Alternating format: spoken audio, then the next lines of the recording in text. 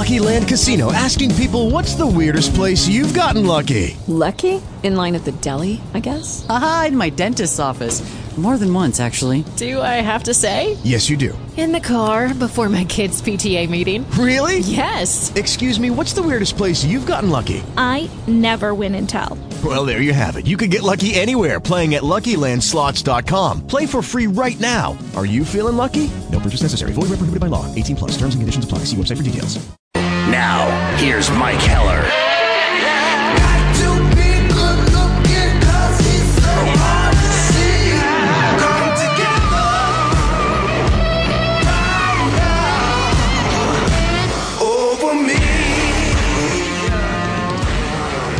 It is the new head coach day for the Green Bay Packers. It becomes officially official today at 3 o'clock. There are 3 microphones set up in the auditorium at Lambeau Field in Green Bay. It will be Mark Murphy, Brian Gutekunst, and the 15th full-time hired head coach for the Green Bay Packers, Matt LaFleur. That happens in just over 1 hour from now. We'll carry it here for you live and have all of the reaction. In advance of that, we'll learn a little bit more about Matt LaFleur, the next head coach of the Green Bay Packers, when we visit with Rhett Bryan, Titans radio game day host from Nashville, Tennessee. He'll join us at 2:20 in this hour of the program. A little bit later on, as we do on Wednesdays, we'll visit with Jesse Temple, theathletic.com. That happens in the 4 o'clock hour. And then Jim Osarski, Milwaukee Journal Sentinel, JS Online from Green Bay. He'll join us at 5:20 today as we take you through the newest run for the Green Bay Packers, the next era. This chapter begins officially today with the hiring, becoming official, of Matt LaFleur. And again, you know, there's no right and wrong view on this right now. It's just an early process, and everybody in our industry paid, especially nationally, to have strong opinions.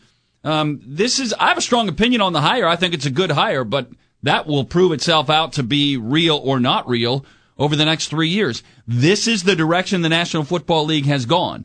The Packers are, in some ways, copying what was done in Los Angeles with the Rams and copying what was done in Chicago with the Bears. A young, innovative, offensive-minded head coach with a veteran defensive coordinator. And by the way, the Packers got better today when Vic Fangio took the Denver Broncos job.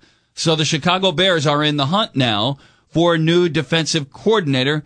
Greg Williams is available, who was in Cleveland and did a pretty darn good job there. But the Bears are going to have to adjust. That's good news for the Packers. But Green Bay is following that model that was put into play by Sean McVay and the Los Angeles Rams and then replayed in Chicago with Matt Nagy and Vic Fangio. It now takes its place in Green Bay. The difference is, in L.A. they had Jared Goff. In Chicago they had Mitch Trubisky. In Green Bay you have Aaron Rodgers. That presents opportunity and a challenge, because you've got a veteran quarterback who, for the very first time in his NFL career, since his rookie year, will be learning an offense. Aaron Rodgers has never had to learn a new offense. This will be his first relearning, and that process will take a bit of time. And how he buys in, and listen, I'm on record on this. Aaron Rodgers, I think, and Matt LaFleur, I believe, will get along famously. I think it'll be a great relationship. It should have issues.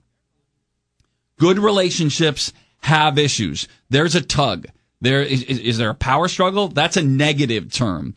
But there's going to be a tug back and forth. Aaron might say, hey, let's do this.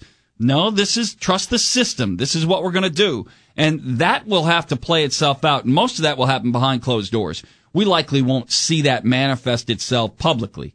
But there will be some push and pull there. And how that is handled, how it works, how it plays out, will define the success of Matt LaFleur. And this is the last chapter in the Aaron Rodgers book. And all I really mean by that is, if Aaron's got 4 to 5 years, the vast majority of that is going to be with Matt LaFleur, unless something crazy happens. So this is it. And Aaron knows that. He's a really smart guy. He knows that. He's a great quarterback. The coach knows that. Now the two are going to work together and try and get Green Bay to do something that they have never done in franchise history. and that is under a new head coach in the first year, the Packers have never made the playoffs. And that will get to our Twitter poll question here in just a couple of minutes. I'm Mike Heller. Today in Milwaukee, John Audius is not. Hi, John. Hey, fellas. What's up? This will be fun. What is up? This will be fun. What do you think we're going to learn from the press conference today? That's what I'm wondering. I think we'll learn what we learn in all press conferences. Very little. Yeah. I think the most interesting thing, and I was just talking about this with Dario and Bob and Armin, is that I think the most interesting thing here is to listen to Matt LaFleur, from how he handles himself, his choice in words, his delivery, his strength, and being comfortable in that setting. How does he handle the media? Some coaches, is this going to be a coach that is a difficult press conference, or is the media that will assemble today, which will be huge in the auditorium at Lambeau, will they look forward to pressers? Nobody looked forward to press conferences with Ted Thompson. I think with Mike McCarthy, it was marginal. They knew he wasn't going to give them anything, and he was going to be gruff, and he did that for a reason. Bill Belichick, nobody looks forward to that press conference. I'll take it back to Bo Ryan in his time at Wisconsin. I didn't look forward to. I don't think many people looked forward to those press conferences until he got to the NCAA tournament and wanted to go back into story time. And then nobody from the local media cared because we heard all those stories before. We heard them all before, but that's what I'm curious about with Matt LaFleur, is how he handles this. As I mentioned off the top, there are 3 microphones set up. It is Brian Gutekunst, Mark Murphy, and Matt LaFleur. But I think that they'll all field their fair share of questions. But I'm interested in how LaFleur sounds. How he handles the interview situation, how he handles the press conference situation. I think Gutekunst is great. I think it's very conversational. I think it's really good. Murphy's more a little bit stiffer, and I'm interested to see how LaFleur is. I think he'll sound fine, right? Because he's not going to. Yeah, he's going to sound great. Actually, it's kind of like a first date, right? Like you may not get that. It's not like week 7 when the Packers are 3-4. And then you talk to Matt LaFleur or something like that. It's going to be a different attitude. It's fun. It's the first time you're meeting him. He's going to be great. Everybody's going to be buddy-buddy. Yeah, so there's a honeymoon period that begins today. This is the day of the wedding or the day after the wedding. There's a honeymoon period here that will take us all the way through the first week of training camp. Here's the question. Then that wears off. Yeah, here's the question I want to ask. And I'd ask Goody and the other guy, Mark Murphy. I would ask, what role did Aaron Rodgers have, and did he meet LaFleur before LaFleur was hired? Right? I don't know how much information they're going to give up, but I'd like to get a little bit of an idea or timeline on Aaron Rodgers' involvement in this. And then obviously the things like we talked about with Don Banks yesterday, who Banks said he'd be shocked basically if LaFleur doesn't call plays. Like, what's the plan with play calling? Will you have an offensive coordinator, but you'll be the one calling the plays? Those are just kind of a couple of things I hope we get answered here in the next 50 minutes. Yeah, so we'll find out. We'll take you to that presser when it goes live. That is scheduled for 3:00, but we'll walk you into that process as we get underway. We'll take a break. Come back 877-729-1070 when we get back to phone calls after 2:30. When we come back, Rhett Bryan, Titans radio game day host. We'll talk to him about Matt LaFleur, who will be introduced as the Green Bay Packers' 15th full-time head coach, coming up in about 48 minutes. Rhett Bryan, Titans radio game day host. He'll join us when we come back. You're listening statewide to The Mike Heller Show.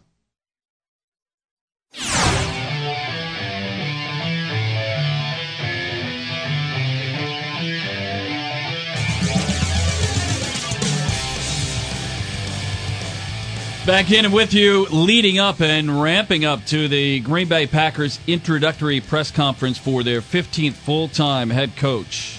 That is Matt LaFleur. That will happen, and you'll hear it right here in 42 minutes. That's the scheduled start time, 3:00 at the Auditorium Lambeau Field in Green Bay. Want to learn a little bit more about Matt LaFleur as we inch closer to the introductory press conference? We welcome in Rhett Bryan, Titans radio game day host, joining us I assume from Nashville. Rhett, how are you? I'm great, gentlemen. How are you?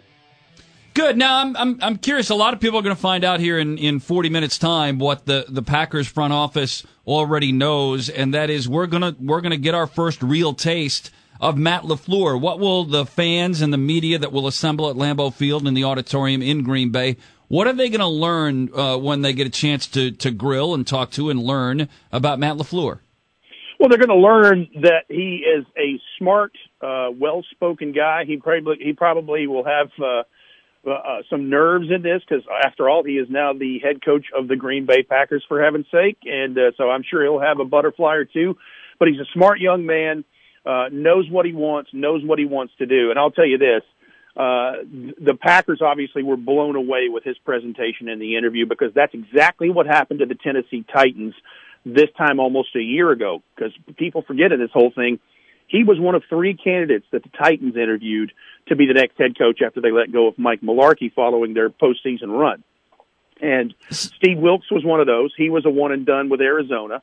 The other was Mike Vrabel. Well, they liked Mike Vrabel, and they said, look, Mike, you need to talk to this guy named Matt LaFleur. They did not know each other. They said, you need to consider him when you're talking about the offensive part of this. And they hit it off, and certainly that was the case with bringing him on board. And he blew them away with his ability to talk about the quarterback platform and what he would do there. Now, he'd worked with Matt Ryan in Atlanta, Kirk Cousins in Washington, Jared Goff with the Rams, but this was his first chance to call plays, or the offensive plays, because we all know that Sean McVay did that in 2017 and forward with the LA Rams. Although the numbers do not show it with the Titans, Marcus Mariota in his personal performance had career highs in completion percentage, touchdowns, interceptions, there's percentages, those things. There's 3 or 4 things that he had career highs in, even though he did not have a great year number-wise, and that the offense overall didn't. But that is considering what they went through in a lot of key injured players throughout the season. He really can put together an offensive game plan when he has to piecemeal. He didn't really have to do that now because the Packers have a lot of pieces in place, and it starts with their quarterback, Aaron Rodgers, as you guys well know. Well, his presence, Matt LaFleur is who I'm talking about, his presence, did you sense that he was fast-tracked? We were talking yesterday to Dave McGinnis, who's on the broadcast team there, and Dave had the sense that, Matt LaFleur was on the fast track to being an NFL head coach because he's just that smart. He has that impression. He makes that impression on others. Did you have that same sense? Absolutely. Now, let me say this. We are pretty surprised, as all of you are, that he's the head coach of the Packers this quick because of the way the Titans' offensive number and season went in 2018. We thought after that happened, where they missed the playoffs by a win that they needed in Week 17 over the Colts, and that didn't happen. We thought we would have him for another year, and he would be out the door as a head coach in 2020.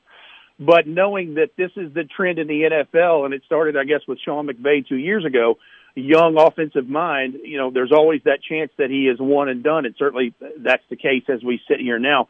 I thought if the Titans, and in particular Marcus Mariota, had a really, really good year, he would definitely be gone to somewhere else as we speak now. But the fact that those numbers didn't show up, it is a bit of a surprise.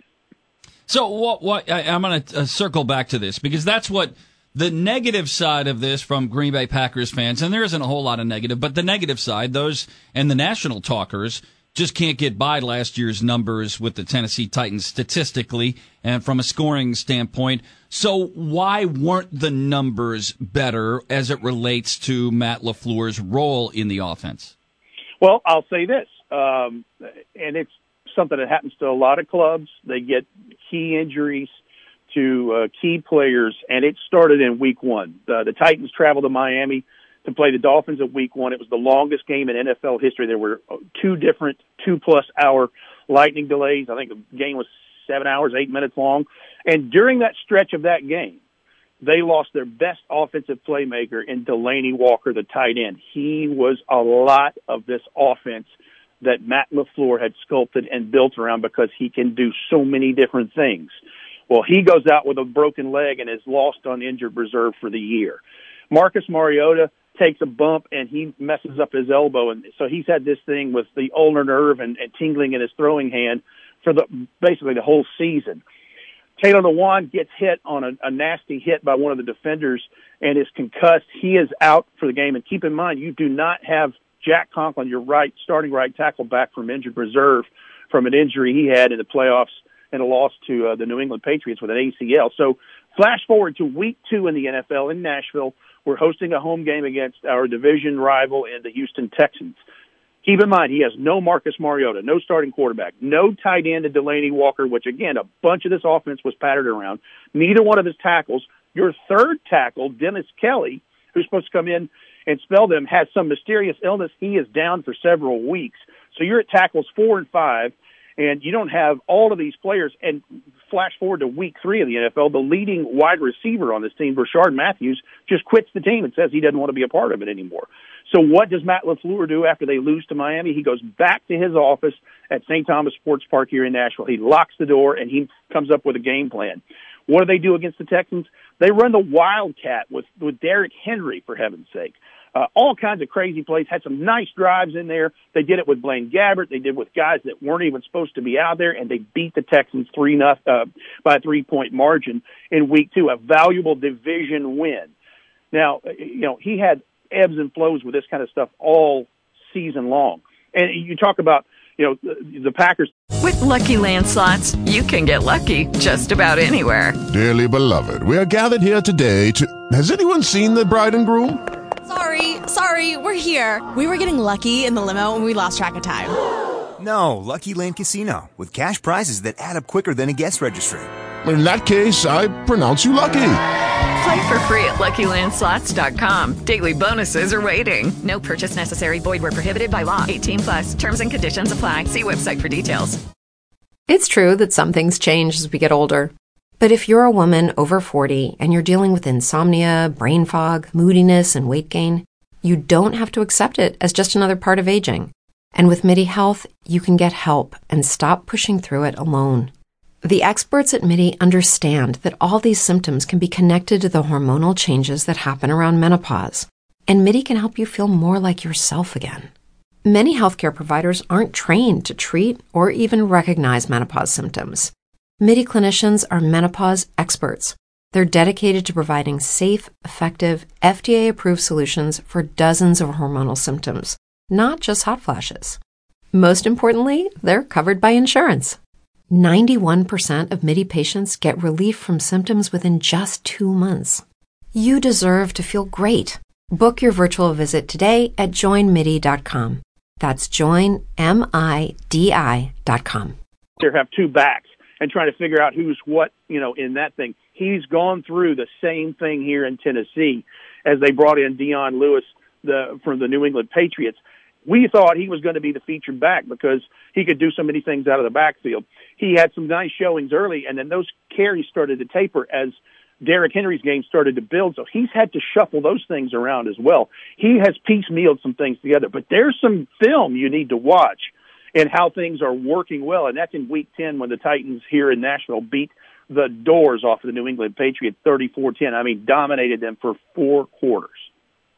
Yeah, I think a lot of Packers fans are excited about the opportunity and possibility. And the first thing we'll learn, the honeymoon will continue until about September the 8th or beyond when a game matters, right? But until then, there'll be a honeymoon and people are excited. It's the first time in 13 years that there's been a head coaching change in Green Bay. Rhett, we appreciate your time. Thanks for the insight, and we'll look forward to being introduced to Matt LaFleur here in about 35 minutes or so. It's a big day for you guys and a big day for him, and thanks for having me on, gentlemen. Thanks, Rhett. Brian, Titans radio game day host, joining us on the Mike Heller Show. I think that, as we kind of cut to the chase, yesterday we talked with Dave McGinnis in Nashville. He's also on the Tennessee Titans broadcast team. We talked with the beat writer for the LA Rams for the LA Times.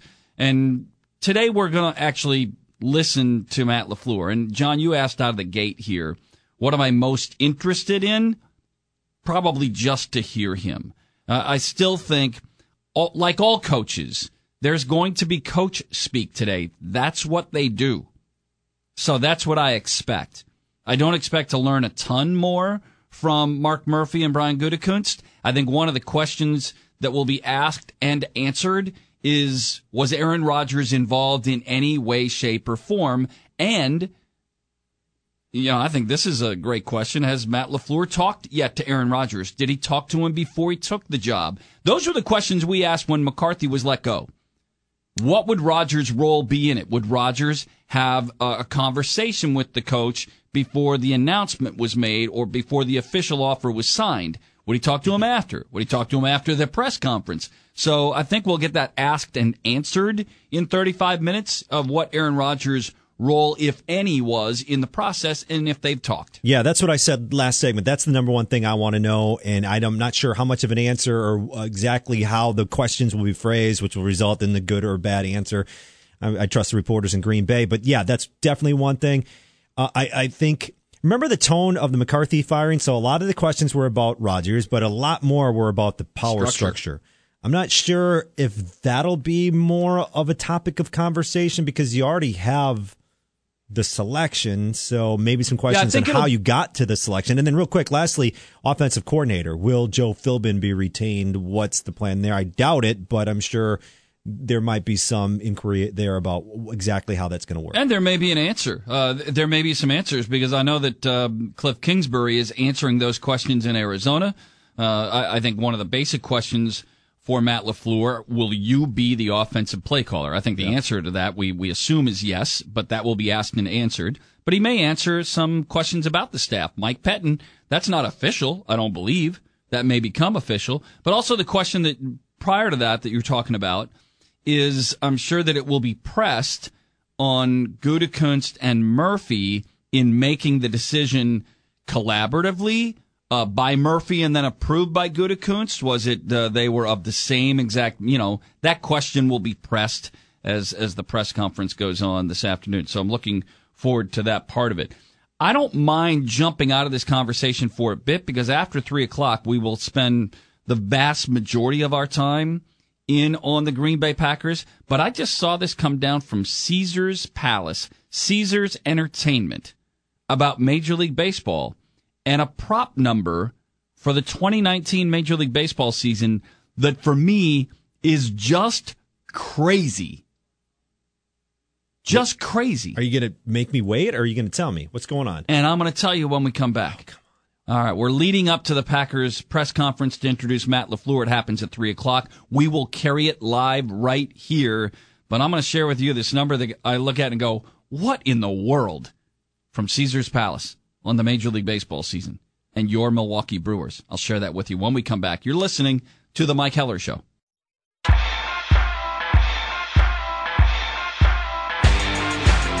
Okay. All right, so I did post a Twitter poll question in regards to the Green Bay Packers, and I asked this before they had a new head coach, and now I've asked that they officially have Matt LaFleur on the job. Will he do something that no other Green Bay Packers first-year head coach has ever done? And that's lead his team to the playoffs. It never happened in Green Bay, not with a first-year head coach, ever. 70% of you early on say yes, immediate impact and back to the playoffs. The other 30% say no, not enough talent yet. So that's out there. But there is this, John, this. Caesars Palace. I am willing to bet you 100, that's 2 years of one pizza a week from Ian's Pizza. I will take the over on the Caesars Palace win total for the Brewers that they list over under at 83.5. 83.5. I'll take the over, and I will bet you 2 years of Ian's Pizzas, one a week for 2 years, which is 104 pizzas. No. I wouldn't take bet if you were just making a normal Ian's Pizza bet. I think they'll go over. So you won't take that? No, they'd go over 83.5. What'd they win last year? 95 or 96. Well, if you count the 163, I think they won 96 times. Oh, yeah, if you count 163. So 95. Yeah, you count. That game counted and everything in all other standpoints. Yeah, I think that seems pretty low. So they're actually counting on the Brewers to fall quite a bit. They're talking about a team to drop off 12 wins. They're saying that they're not going to get 84. That's That's a precipitous drop. For what reason? They think they're going to be basically the Pirates. They'll finish fourth in the division. Last year, the Pirates won 82 games. That's who they think they are. Yep. That's kind of weird. Caesars, go take that. The Brewers had the most wins of any team in the National League. The most wins of any team in the National League. And only 3 teams in baseball had more wins overall. The Red Sox, the Yankees, and the Astros. And they're saying that the Brewers will drop to 83. Well, they're not predicting. That's the number that they're looking to get action at. 83.5 wins. That's the Brewers over-under number. And I guess what I don't get, and I understand how Vegas works, they're trying to get action. I mean, they set numbers. I mean, they're set with a great deal of research. And there certainly can be a market correction, for lack of a better term, in Milwaukee that they might not win 96 times. I get that. But I'm wondering why it wouldn't be 88.5 or 87.5. Yeah. I was just going 83.5 seems awfully low. So essentially they're saying this is a team that we're betting won't be 2 games over 500. Because 2 games over 500 is 83 wins. They won't be 3 games over 500. It seems That's crazy to me. Yeah, it does. I mean, maybe they look at it, even if they looked at it as if, okay, they went on this crazy run at the end of the season to get to 96 wins, to force an extra game to get to 96 wins, right? And that's not likely to happen again. They had like 88 wins. They were always on pace for they were always 90. on pace for 88 to 89 wins. Yeah, I think and then got very hot. 87.5 would have been a better number. But hey, Mike, here's what you do. Did you know anybody headed to Vegas? Tell them to go. If you're if you are Mikey Baseball and you are so confident, there has to be someone listening and or someone you know or someone in this building that is going to be going to Vegas that could stop by Caesars. And if you are so confident, Mike, put your money where your mouth is. I already put 100 Ian's Pizzas on the line. But I agree with you. I wouldn't want to. How about this? If I would put 50 on it. For sure. 50 pizzas? No, $50 if we could find somebody to put some money on that for us. That's lame, John. Is this even legal to talk about, by the way? I don't even know. No, of course not. No, we're betting pizzas. Oh, I meant 50 pizzas. Yeah. Yeah, I don't know. People say toothpicks or oranges or whatever. I don't know what the FCC says on this, but isn't the FCC a part of the government shutdown right now? So do we have free reign in what we can say and do on the radio right now? Isn't the FCC in shutdown mode because of the government shutdown? I mean, you can turn off the delay, John. Let's just do a podcast. Yeah, we'll essentially do a podcast where all language is free game. The vodcast with the vodka. Yeah. Right. Because the FCC's not paying attention. They're in government shutdown mode. All right. Well, there you go. You start. I'll follow your lead. What the? Hey! You didn't say it, though. Thinking? No, never. Oh, I've heard you away from the station. Don't say never about that. Listen, never on the air. I would take a paycheck. I wouldn't tell Kari, but I would take a paycheck. Actually, I would tell Kari, and I wouldn't bet a paycheck because that would be irresponsible. And you don't get it. I mean, you got to put the money out there. I mean, you're giving away your paycheck. You get it. I mean, you've got to put the money down in a bet, right? I mean, if you're gonna make a bet on the over, let's say you're gonna bet $1,000, you've got to give them the $1,000. How much would you win? How's that work? You would win $950 because they get the sauce. Whatever that is. Stop they get talking the juice. Like you know what's going on. No, but I mean, they get a take. That's how Vegas makes their money anyway. Yeah. Is that they get, I mean, if you bet 100 and you win the bet, you don't get 100 back. You get 95 back. Ask Pat. Pat lives in Vegas. Say, where's Pat? Half the time. Where's worst? But I would take the over. Listen, there could be a market correction. The Brewers could have, I mean, what they're betting on is that small market teams don't typically arrive and stay there, that there is a correction. But 83.5 seems to me, and there's been no departure of significance. Moustakas, probably. It's not done yet. Gone. Santana, he wasn't in the lineup, gone. Broxton wasn't in the lineup, gone. They bring back their everyday outfielders. They add Jimmy Nelson to a pitching staff. I want to make that bet now, John. I want to make that bet now because when they add Madison Bumgarner, then the number is going to go up. Exactly. It'll go up to 86.5. Exactly. That's what I'm saying. Do this now. Yeah. Go ahead and tell Pat I want to put 1,000 bananas on the Brewers over 83.5. Kurt just tweets in at John Audius Radio and at Heller Sports. He says, I'll take care of that trip to Caesars for you guys. Wait, is he expecting us to send him to go do this for us? I think that's what he wants. He wants you to go, us to take care of him for that. Eric said, I'm going to Vegas in February, just saying. I think that number will be up by then. Yeah. Chris said 84 wins is 6 over 500. Yeah, I get that. 2 over 500 is 83 wins. So 4 over 500 is 80. Isn't 4 over 500? 84? No, it's 6 over. Yeah. Yeah. John, don't try and do math live on the air. It never works well. Yeah, okay. Yeah, I trust you. Yeah, it was on me. So yeah, I don't have 1,000 bananas to give to Pat Heffling today. Was I not supposed to say his last name? But Pat, is a regular, it's a frequent Vegas flyer. But I would throw 1,000 bananas at that. Yeah, seriously, they're not going to win 84 times? What's the number that you... That would be a hugely disappointing season, wouldn't it, if the Brewers didn't win 84 times? My goodness. Yeah, absolutely it would be. What is the number that you wouldn't take the over? I guess maybe what's the... Or what is the right number? Well, I think the right number is closer to 87.5, 88.5, right in the high 80s. And optimistically, I'd probably take the over, but that would make me nervous. That would be a nervous year the whole year to take the over of 88.5. But 83.5, I don't see that. Once the Brewers got to be, at any point they're 12 or 14 games over 500 in July or August, you're feeling safe on the 83.5 over bet. But if it's 88.5, you're still not feeling safe on that. 90 wins is a tough win total to get to. And that's what you're kind of living at when they say 88.5.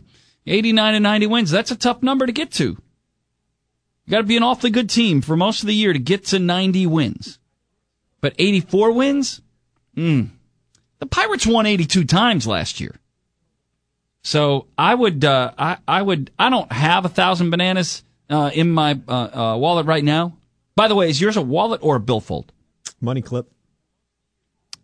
I gave you two choices. You can't go off the board on this. I don't have a wallet. I'd say wallet, but thank you. That's clip. That was my question. Okay, wallet is the correct term. All right. They're both correct, but I think people do have billfolds. My dad has a billfold. Yeah, it sounds like a really old school term. A billfold. Yeah, it's that thing that folds in half. It folds your bills. Yeah, your bills are folded when they're in that. But you don't use either. You don't use a wallet or a billfold. You use a money clip. Yeah, because I have a Costanza wallet. I don't know what that is. It's a wallet stacked full of crap. Papers and receipts and cards and not much money, and it just gets so thick that you can barely, and then if you put it in your back pocket and sit down, you're going to throw your back. Okay, round 2. Name something that's not boring. A laundry? Ooh, a book club. Computer solitaire, huh? Ah, sorry, we were looking for Chumba Casino. That's right. ChumbaCasino.com has over 100 casino-style games. Join today and play for free for your chance to redeem some serious prizes. ChumbaCasino.com. No purchase necessary. Void where prohibited by law. 18+. Terms and conditions apply. See website for details. Out because you're at an angle all the time sitting. Oh yeah, I don't have one of those. Yeah, it's too much. I got one of those little. It is a billfold. It does fold, but it's got a money clip on half, so the money is folded just in the clip, not in the actual fold of the thing. Right. Whatever, you don't care. Nope. Nobody cares about that. Matt LaFleur, the new head coach of the Green Bay Packers, is going to be introduced in about 12 minutes, 13 minutes from now, and we will carry that live. By the way, the Denver Broncos have Gary Kubiak as their next offensive coordinator and Vic Fangio as their head coach. So you see what's happening here, John. Nope. The Rams with Wade Phillips, he's their defensive head coach. Sean McVay's the head coach who's also in charge of the offense. In Green Bay now, as it was in Chicago a year ago. Matt Nagy is their head coach and in charge of the offense. And Vic Fangio was in charge of the defense. Now they're going to have a new defensive head coach. The Green Bay Packers, Matt LaFleur is the head coach and in charge of the offense. Mike Pettin is the defensive coordinator. In other words, the defensive head coach. This is what you're seeing. Gary Kubiak's going to run the offense in Denver. Vic Fangio is the head coach, but he is going to run the defense and he's going to trust that Gary Kubiak will run the offense. Yeah. The buck still stops on his desk, on Vic Fangio's desk, but Kubiak has full autonomy on the offense. Like Pettin will on the defense in Green Bay, like Phillips does on the defense in Los Angeles, like Fangio did on the defense in Chicago. That is the wave. That is what the National Football League does. It is what they're doing in Green Bay. I think it's fantastic. And I think it's worth being excited about. Will it be enough to immediately put Green Bay right back in the playoffs? Now, I would lean to yes, but the biggest question there is not about LaFleur, not in my opinion. The biggest question there is about Brian Gutekunst and what type of an offseason he will have. This is a critically huge offseason from a personnel standpoint in Green Bay. Now, I thought the Bucs had that kind of a year. Critical in the offseason, but not player personnel. That was a head coach hire. And I think that John Horst had a tremendous offseason for the Bucs, but they weren't names. I mean, nobody wowed you. Brook Lopez has been ridiculous, but he didn't wow you when they signed. Ersan Ilyasova has been good when he's been healthy, but it didn't wow you. Pat Connaughton's been great, but it didn't wow you. Dante DiVincenzo hasn't been on the court a ton. That's been a Budenholzer deal. This, I think that Matt LaFleur is going to be really good, but this offseason is a ton about Brian Gutekunst. And that begins now. I mean, the fiscal new year for the National Football League is the first week of March, but today it all begins. And we'll take you live to Green Bay and the introductory press conference of Matt LaFleur when we come back statewide and on 97.3 The Game. You're listening to The Mike Heller Show. This is The Mike Heller Show. Call the show at 877-729-1070. Send a tweet at Mike Heller Show. Now, here's Mike Heller.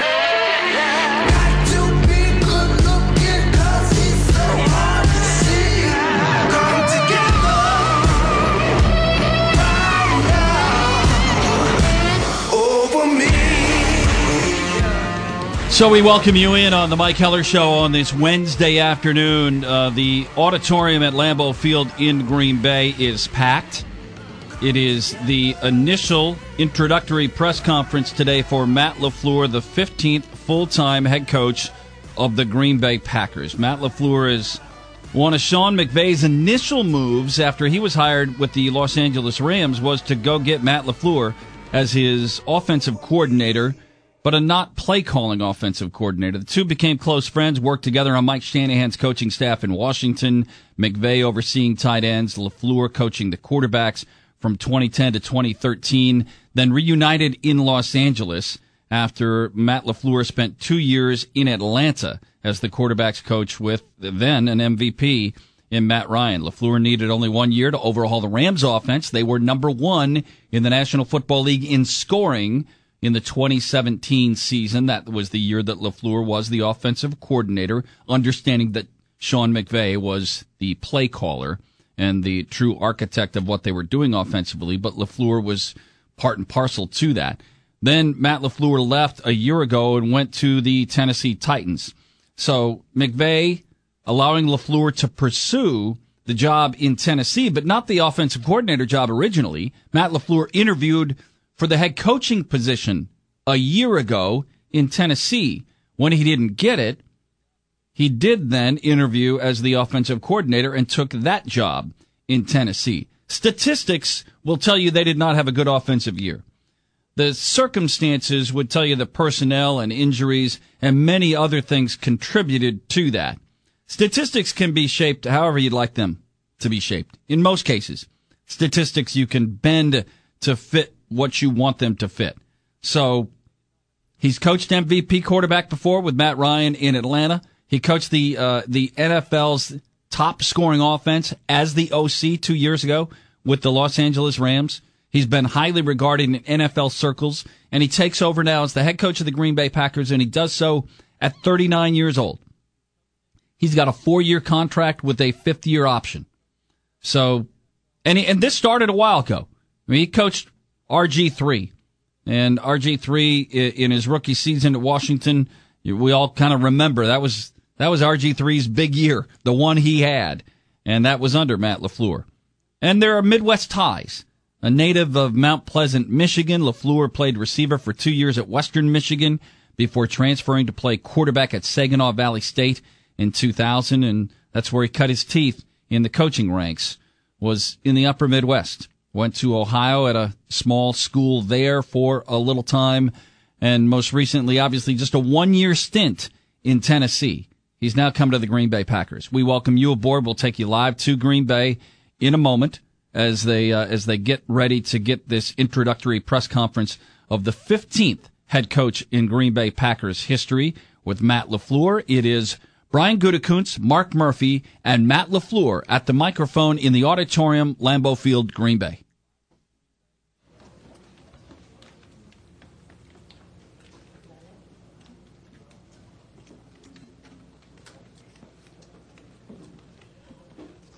I will hold as they get set in Green Bay. I thought they were going to begin right as we heard the microphones turn on, but we'll hold here for just a second as the Green Bay Packers. There are 3 microphones, Mark Murphy, Brian Gutekunst, and Matt LaFleur. Those are the 3 who will walk onto the stage here in a moment, flanked by the Packers background there with 100 seasons and 2 Green Bay Packers helmets. Afternoon.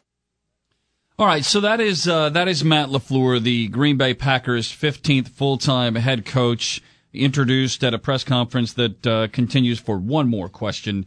Took about 40 minutes, a fair amount of time spent with Mark Murphy explaining the process. Matt LaFleur is the new head coach. We'll come back and react to those comments that we've just heard. We'll do that in a couple of minutes. You're listening on 97.3 The Game and statewide to The Mike Heller Show.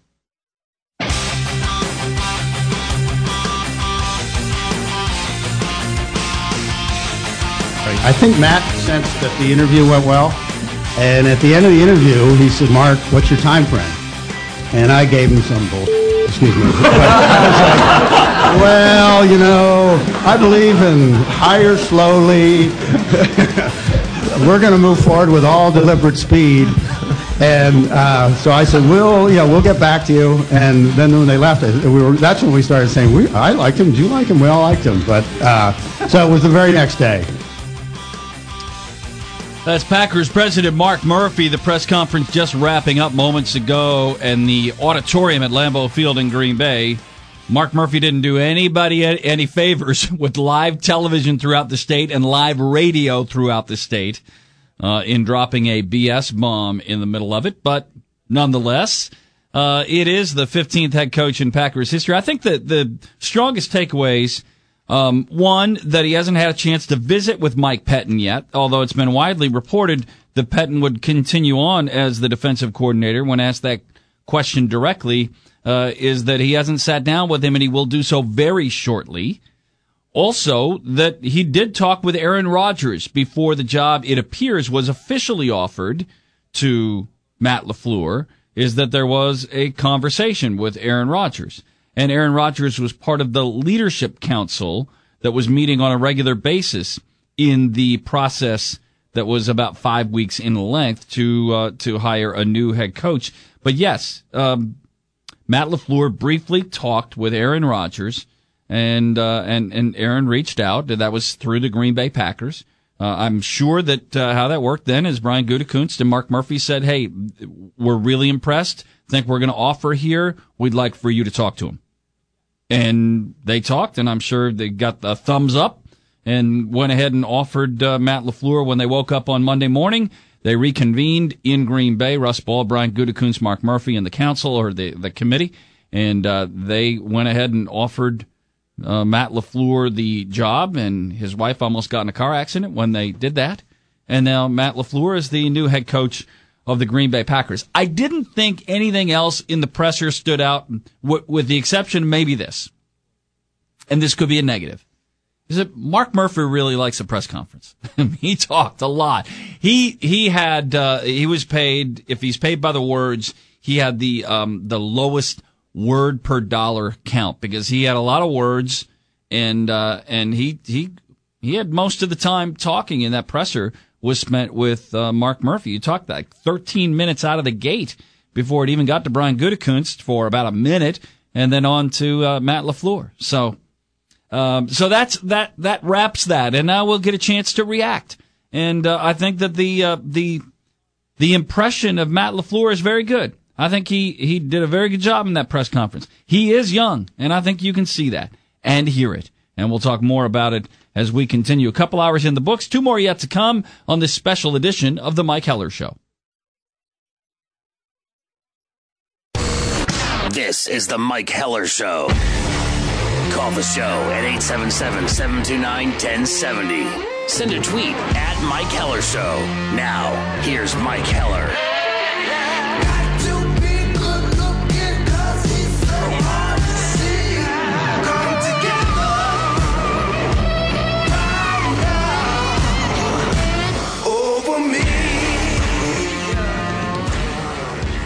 All right, so official, the Green Bay Packers now have a new head coach. His name is Matt LaFleur. One of the things that we didn't learn in today's press conference is the makeup of his coaching staff. When he was asked directly about Mike Pettin, he says that he hadn't had a conversation with Mike Pettin yet. That will happen very shortly. Emphasis on the very.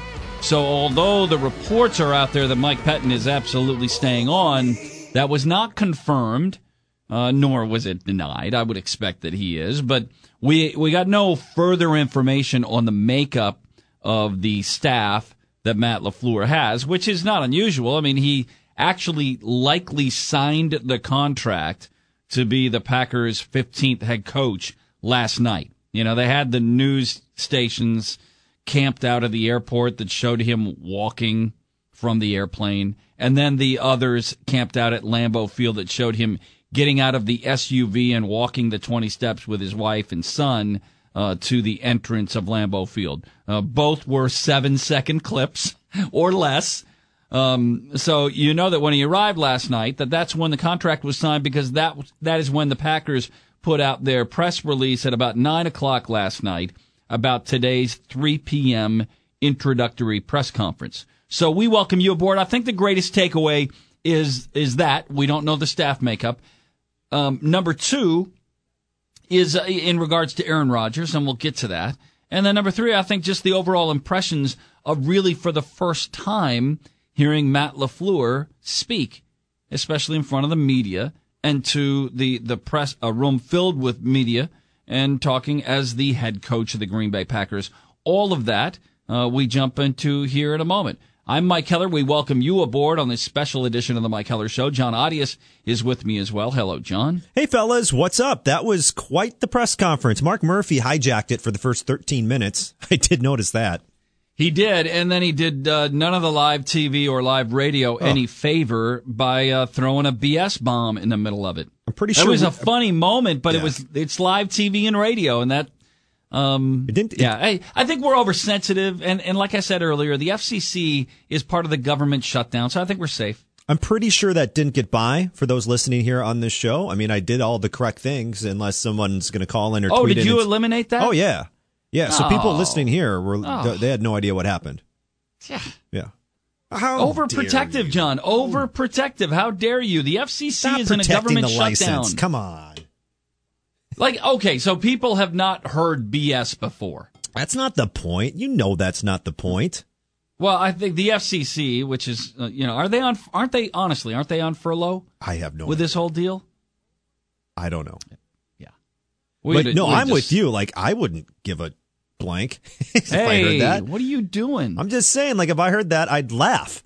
And I wouldn't. It's always intrigued me about the people who get upset about swear words. Like, uh-oh. I'm going to do everything in my power to make sure that station knows that you can't say that word. Yeah, I mean, who cares? There's a lot of it that is just not. It's just not part of the deal anymore. So I heard another one a couple of nights ago on one of the network coverages. Maybe it was in the national championship game, but I'm not certain. Probably. You would sometimes hear it on the. It is Ryan here, and I have a question for you. What do you do when you win?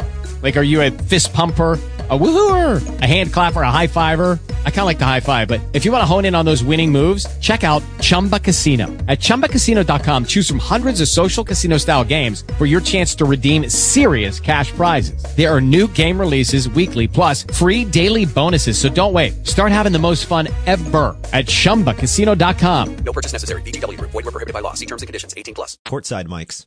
Like in a basketball game? Oh, sure, yeah. Yeah. Oh, I mean, yeah.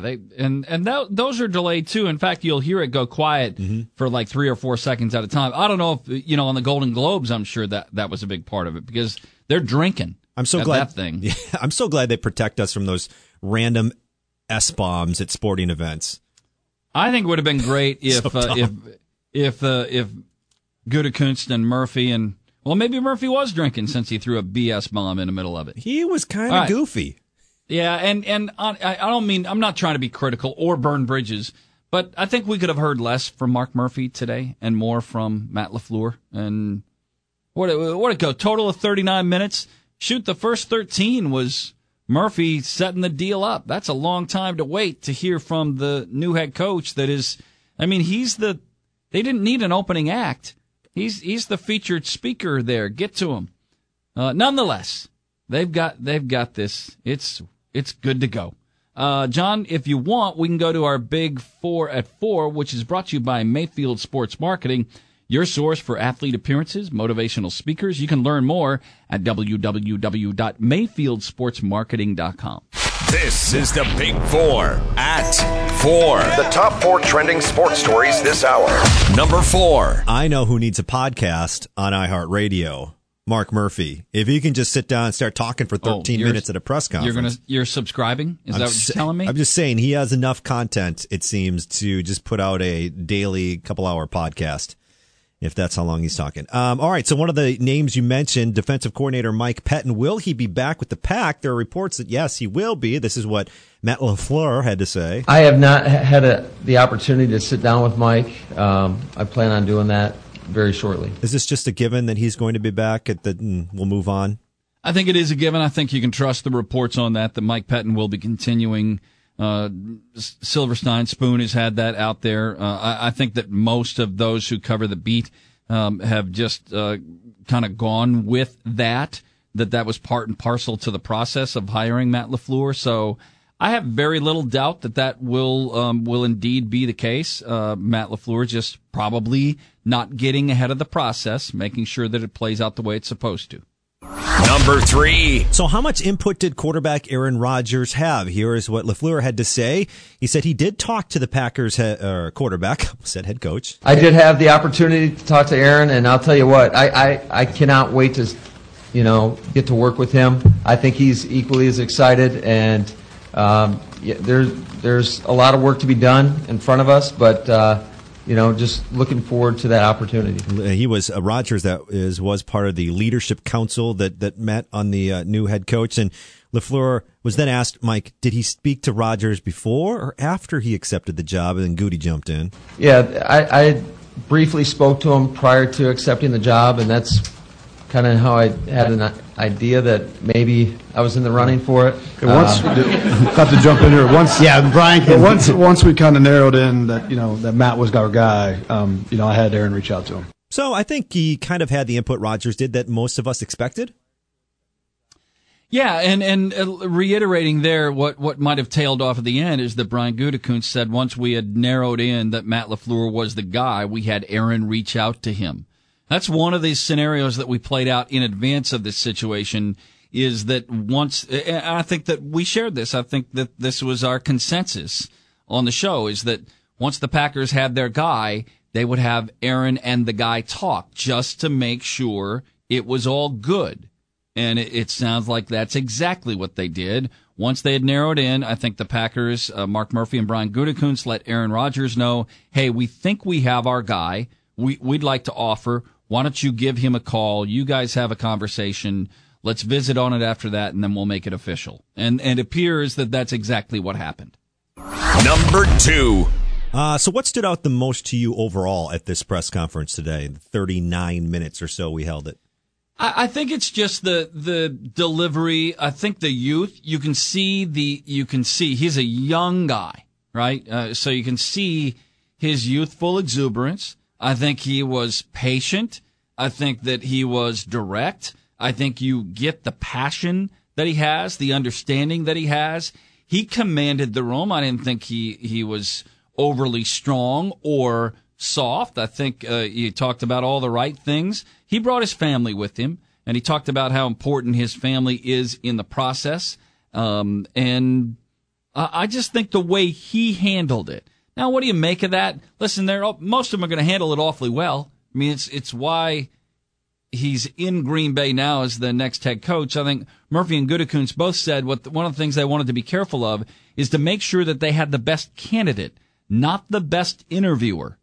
There's a difference. I think as you get later on in life and you've been through these processes, you get the perception and understanding that some people will interview well, and you have to make sure that you don't confuse that with filling the job well. And there's no way to know it until you know it.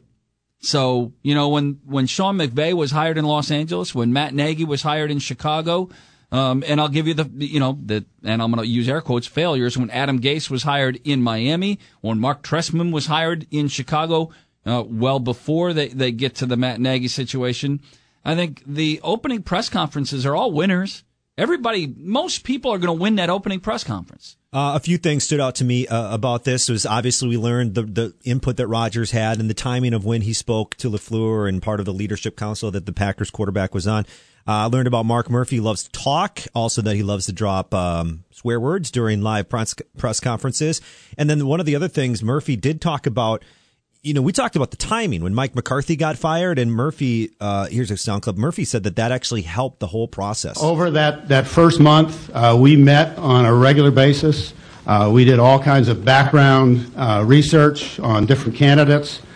We made calls. We vetted candidates. So we cast, and you'll see, obviously we cast a fairly large net, but, it was much larger than the 10 people we interviewed. Yeah, he's talking about the timeline of getting out there. And the last thing that stood out to me, Mike, is if you go to the Packers Twitter account, about an hour ago, they posted a photo of LaFleur at the press conference today, and it said Green Bay Packers head coach Matt LaFleur, #GoPackGo. And as I scrolled down to read the comments, there are a lot of females who are happy that the Packers have found their new head coach. That's what I'll say. You can figure it out from there. Yeah, I mean, he's a young, attractive head coach in the mold of what we see with Sean McVay, what we see now with Kingsbury at Arizona, Matt Nagy, I suppose, to a certain extent in Chicago. I got my hair cut this morning, and that was what they were saying in is that a salon, by the way, when you go get your hair cut? Did you go to a salon? Yeah, I mean, for the most part, yeah. Yeah. All right. So John, when I was at the salon this morning, that's what the ladies in there were talking about. Right? Attractive young Green Bay Packers head coach. That's all. Go read the Twitter comments, people. Go read the first one is a gif of Joey from Friends saying "How you doing?" from a girl named Kelly. Right. Female Packer fan base increases by 200% in 2019. Well, it's a bit of a move away from Mike McCarthy, right? Bugs Bunny with hearts in his eyes gif. Who is that what you're seeing? Yeah, hoping for lots of sideline shots next fall, says Melissa. Yeah, let's focus in on between the white lines. Let's talk about what formations they're going to run. Are they running Wildcat? Are they running a lot of motion? Are they throwing more to the tight end? No, let's go to the cutaways of the head coach. He's good looking. Number 1. Oh, that's a drop. The Mike Heller Show. He's good looking. Number 1 in our 4 at 4, Mike. Your poll question at Heller Sports. You ask about the impact. I haven't checked on this in a while. About the impact that Coach LaFleur will have on the 2019 Packers. Yeah, because no first-year head coach in the history of the Green Bay Packers has coached into the playoffs in year number 1. So will Matt LaFleur and the Packers do something that no other coach has done in Green Bay, and that is lead his team to the playoffs in year 1? 64% of you say yes, immediate impact. 36% stay with the trend, and the always trend is that a first-year head coach is not coached in the playoffs in that first year in Green Bay. So 36% are on that side of the ledger. What did you vote for on your own poll question, if you could vote? I do think that, I bet you that the Packers won't be. You right? going to stay with that, or are you going to? No, I mean, I think you can change it and just accept that you bet a different way on a. Yeah, I could win the Ian's Pizza Bet and win still by saying I think that the Packers will be in the playoffs. And here's part of the reason why. I think Minnesota's regressed. I don't know where Detroit plays in this, and I think Chicago's I think Chicago's really good.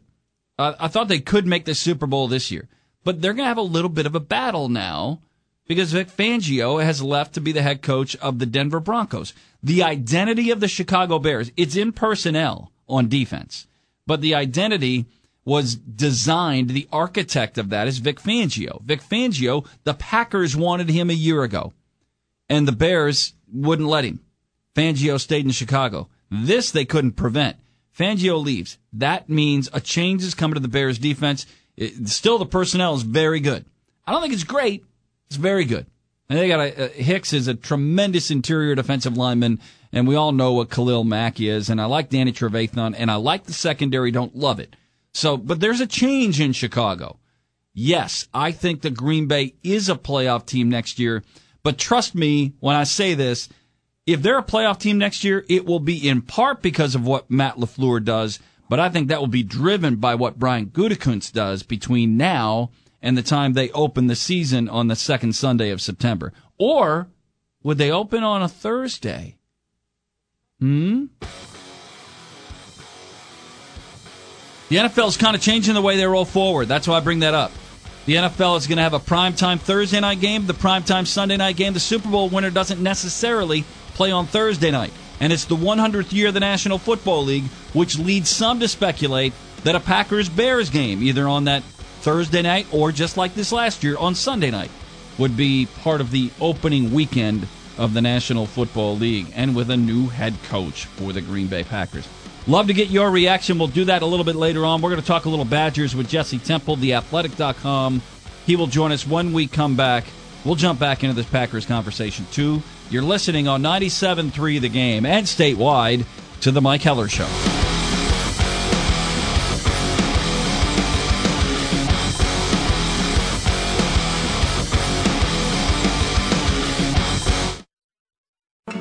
Yeah.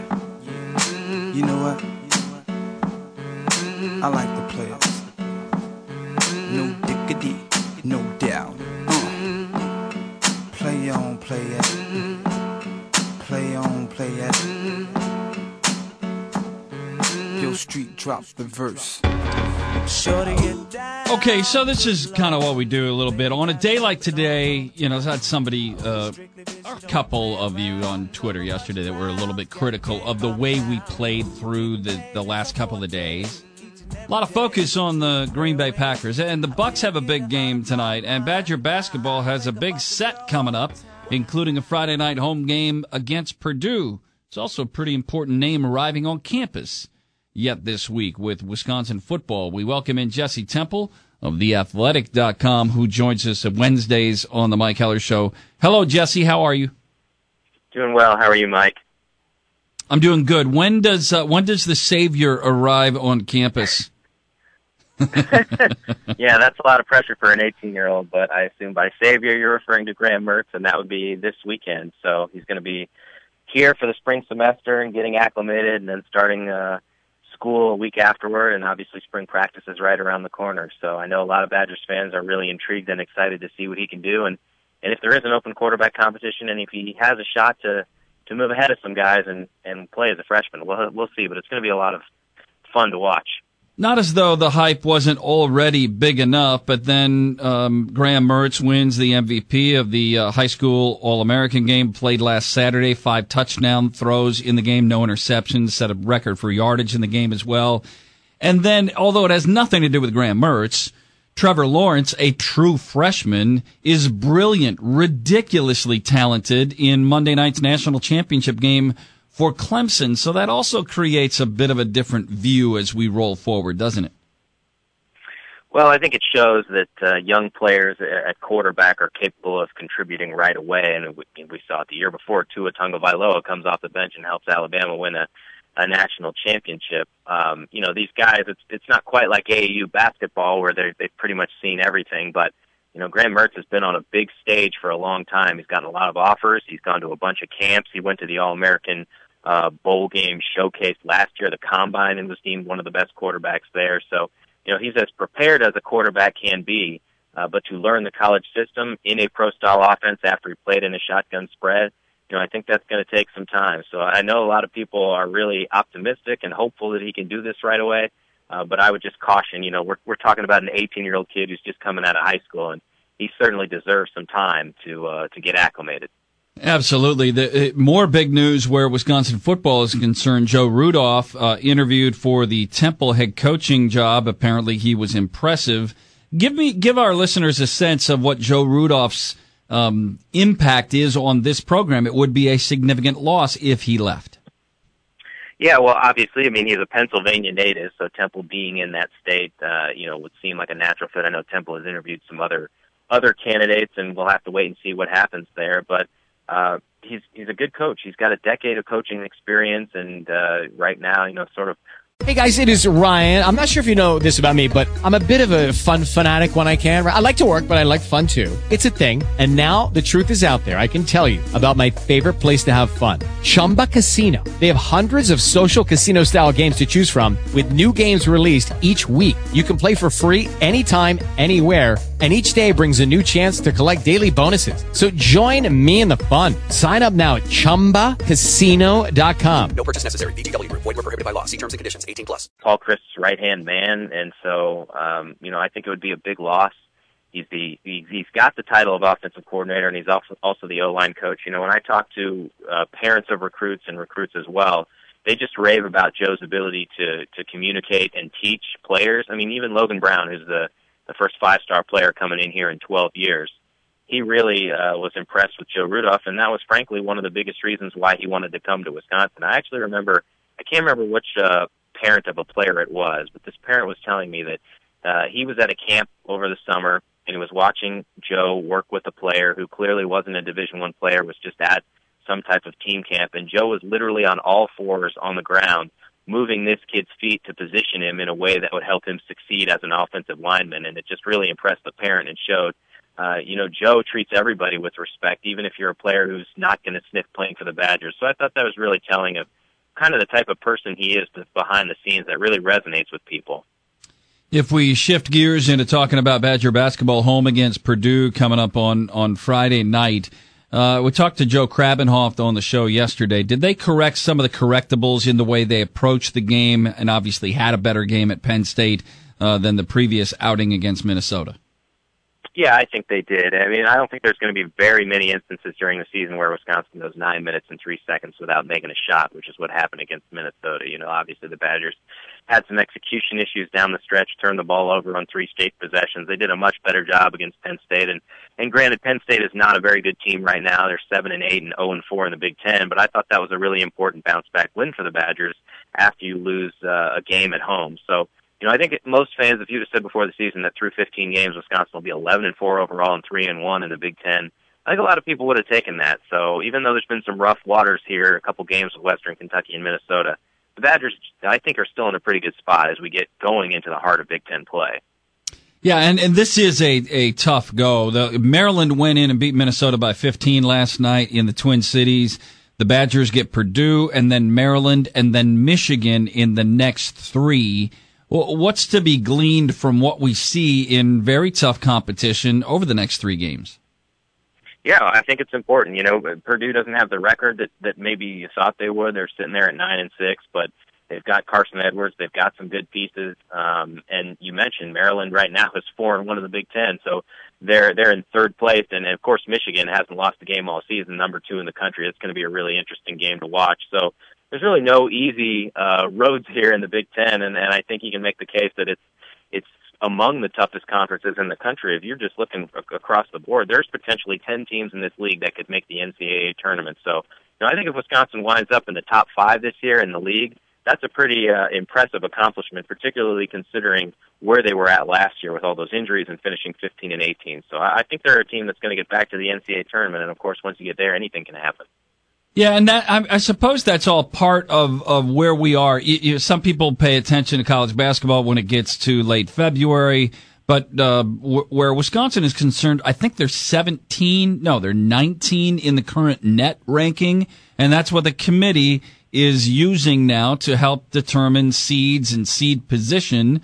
And Wisconsin would essentially, with that ranking, be on the 5 line, right? Yeah, obviously there's a long way to go, but I can see them being a 5-6 seed, and even if you do finish 4th or 5th in the Big Ten, that doesn't mean you're not going to have a really strong NCAA tournament seed. Obviously, I think what's really helped Wisconsin this year was winning some crucial non-conference games. That was kind of the missing ingredient, or one of them early last season, was they were close. They gave themselves a chance, but they couldn't quite execute down the stretch and get those wins. And now some of the wins that they had look a lot better now. I mean, they beat Oklahoma in the battle for Atlantis, and Oklahoma had 1 loss until they played at Kansas recently. North Carolina State, I was just watching them play North Carolina last night. They had 1 loss. Obviously, the only loss was to Wisconsin until last night against North Carolina. So I think wins like that are going to help elevate Wisconsin. They've got that road win against Iowa, and they'll continue to get more wins against good teams in the Big Ten. So I think that they're positioning themselves well for the NCAA tournament. Jesse, one last thought, and that revolves around recruiting, but not with football, with basketball. There is a lot of in-state talent in the years that are looking down the road where Wisconsin is concerned. Are Wisconsin and Marquette doing well where the best in-state talent is concerned looking down the road? Well, I mean, that's a good question. I think when you start looking, you're looking at 2020. Obviously, 2019 is pretty well finalized now, but there are a couple names that are out there. I mean, the one that Wisconsin fans have been following for a long time is Jalen Johnson, and I think it's going to be tough to get a kid of that caliber that can pretty much go anywhere. We've talked before, Mike, that I feel like AAU basketball drastically changes things in terms of kids getting exposed to colleges all over the country. It's not really like in football where there's one Division I school in the state, and sometimes you don't get the looks. So I think there's a name to watch. Johnny Davis is a combo guard from La Crosse, Wisconsin. Wisconsin's put itself in position, and I know Brett Gard has said before that, he kind of wanted to stack the recruiting so there'd be more available scholarships in 2020 because it is such a strong class. So I know they're going to get somebody. At this point, I just don't know who it is, but I know they're going to put all their efforts into getting the best kids in the state because they always try that. Jesse, last thought here, and that is allowing you to tell us what you've got coming up at theathletic.com. Sure. We'll have a mailbag that ran today where fans can ask questions, and the overriding topic is on whether Wisconsin's football team could compete with the likes of Clemson and Alabama. I know we talked about that on Badger Prime this week, Mike, but got an overview of the 2018 season and what to look forward to next season coming on Friday, and some features on some other incoming recruits that are freshmen that aren't Graham Mertz. So they're going to be 4 kids on campus here for the spring, and so you can learn more about them. And the other Badger story is at The Athletic. All right, Jesse, always appreciated. Thank you, sir. Thanks, Mike. Jesse Temple, theathletic.com, and he and I will be featured again on Badger Prime 1 week from tomorrow night. Going to be an interesting week for Wisconsin basketball with a Friday night home game against Purdue, the Monday game against Maryland, and as you roll forward with Michigan, a week from Saturday, breakfast at the Kohl Center against one of the nation's elite teams, not just programs, but I'm talking about right now. Michigan is that good. So we'll get into that. Also, when we come back, John, I want to jump in on a little bit more on Ian's Pizza bets, and allowing our listeners a chance for their opportunity to win on our very own Ian's Pizza bet. Can we do that? I want to make sure it's okay with you, John. Yeah. Do you want to explain it now or after the break? I don't know exactly how to explain it. I'm going to leave those details to you. Okay, well, let's take a break now.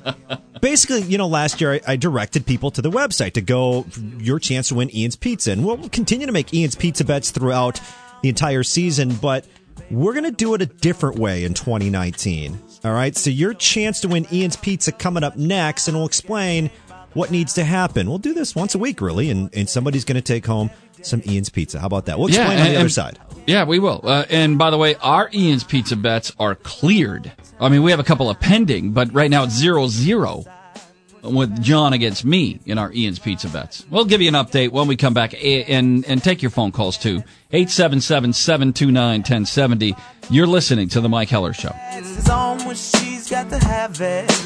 Baby, you're a perfect 10. I want to get in. Can I get down so I can do? I like the way you work it. No dick.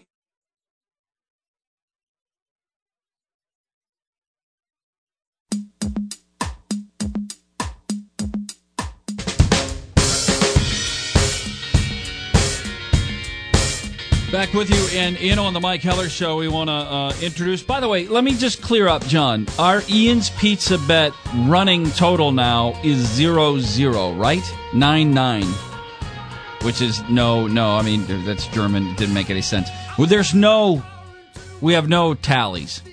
2019 is a clean slate for you. Yeah. So there's a couple of different Ian's Pizza bets we'll be making this year, but you versus me, nothing. Yeah. Right, yeah, so that's what we got going on. So this is my year in our Ian's Pizza bet. I threw it away last year just in the interest of good content. I lost a number of Ian's Pizza bets just in the interest of content. Just to make the show interesting, I made some Ian's Pizza bets that made no sense, that John benefited from, because otherwise, no, I'm not taking that bet. No, I'm not taking that bet. No, I'm not taking that bet. So I ended up having to make bets I wouldn't otherwise make. But not this year. That's the story. Not this year. If that's the story you want to pursue, that's the fine. truth. That's fine. I'm interested in the truth, John Audius. That's my deal. And where Ian's Pizza bets are concerned, this year is a real year. Last year was all about content. This year, I don't care about content. All right, so you and I are still going to be doing Ian's Pizza bets. But how about this? This is what we're going to do for 2019. We're going to take some suggestions from the listeners, and you can win Ian's Pizza right now. 877-729-1070, 877-729-1070. 3 callers. Propose your bet. What would you bet Heller and I this week? If we take your bet, you're taking home Ian's Pizza. You don't even have to win the bet. You don't even have to win the bet. But if it's outrageous, we're not going to take it. Yeah, if we think it's the best bet, we'll just say, okay, you win Ian's Pizza, whether you win the bet or not. By the way, for our statewide or iHeartRadio listeners that aren't in Madison and Milwaukee, the next time you're in Madison or Milwaukee and you win, that's when you would be able to collect on your Ian's Pizza. So if you're listening in Wausau, if you're listening in Appleton or Green Bay or Neenah and Menasha, Ian's Pizza is for you in Milwaukee or Madison. And the next time you're in, that's when you can collect on your Ian's Pizza, because we're not going to deliver it.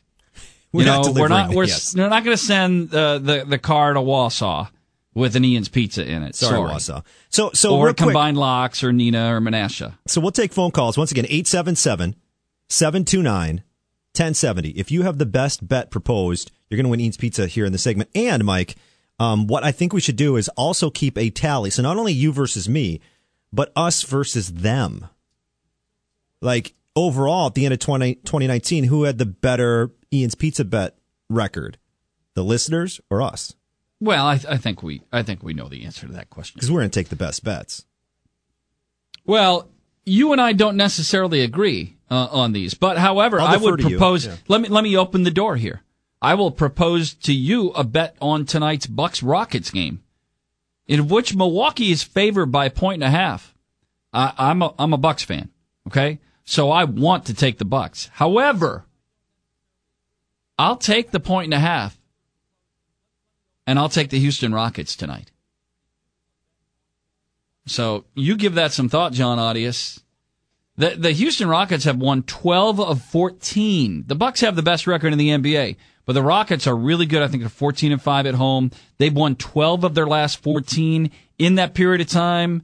A guy by the name of Jimmy Harden is averaging almost 40 points per game, 39 plus. Jimmy Harden, ever hear of him?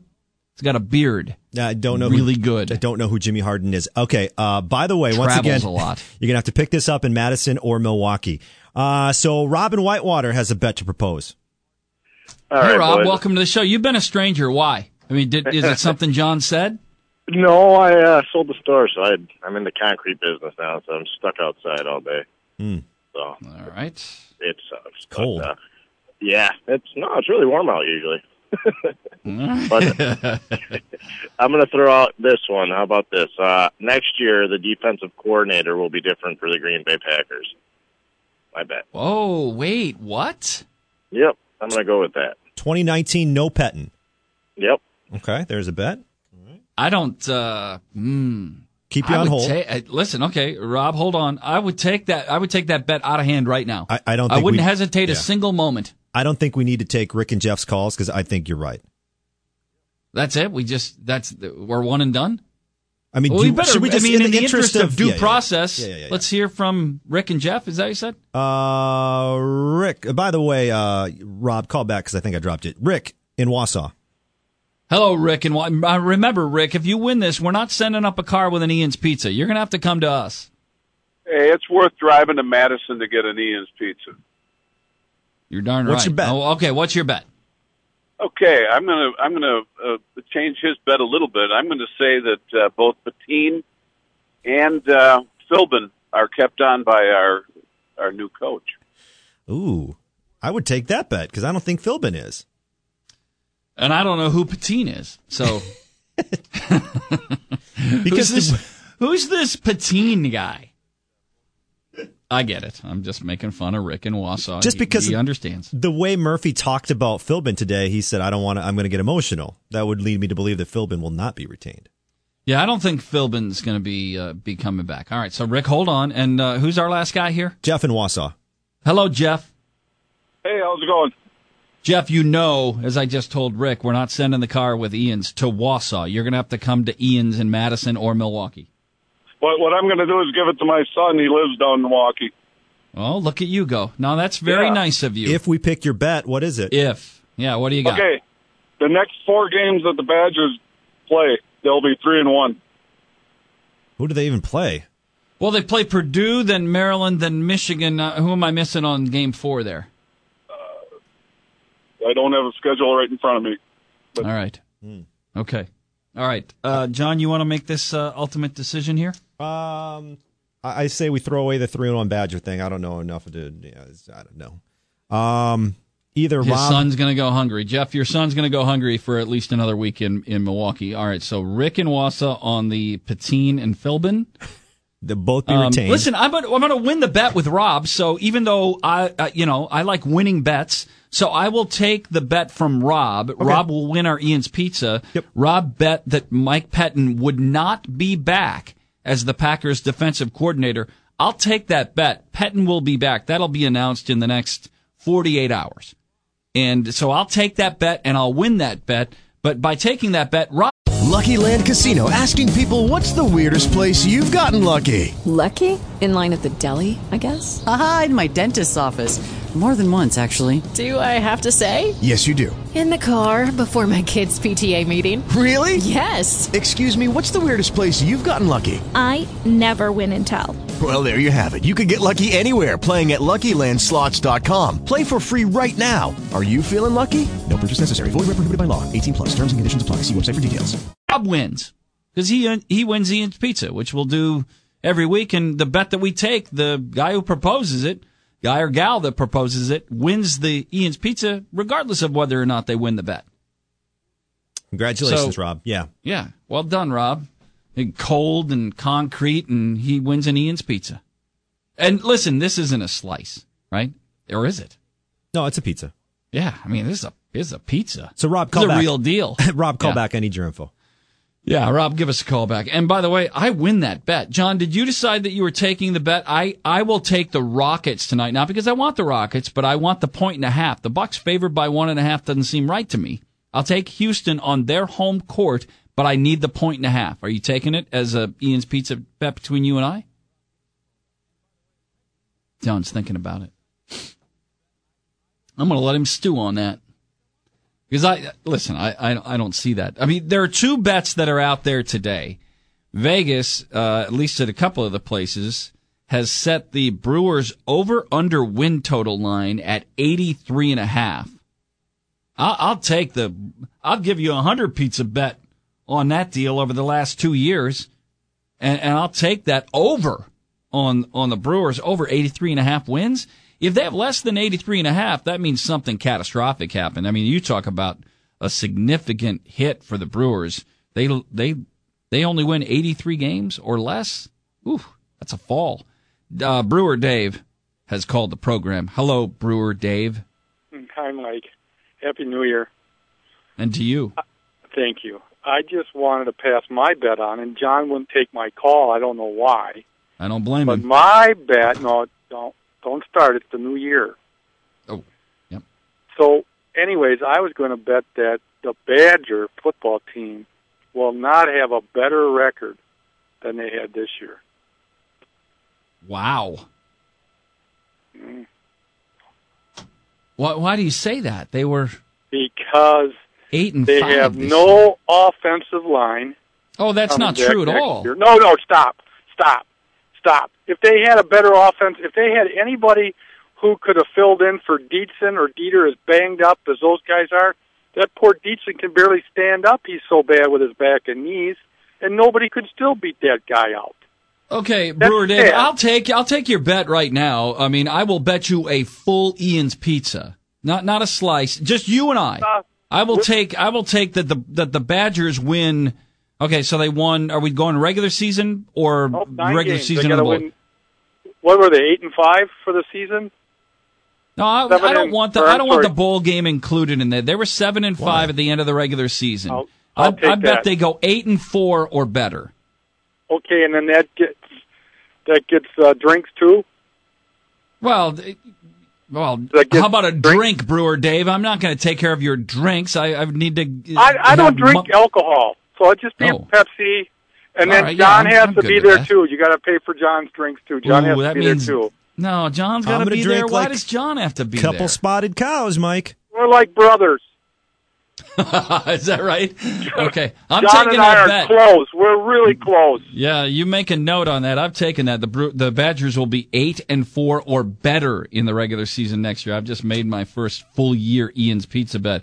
We have another hour yet to come. Stick around. You're listening to the Mike Heller Show. This is the Mike Heller Show.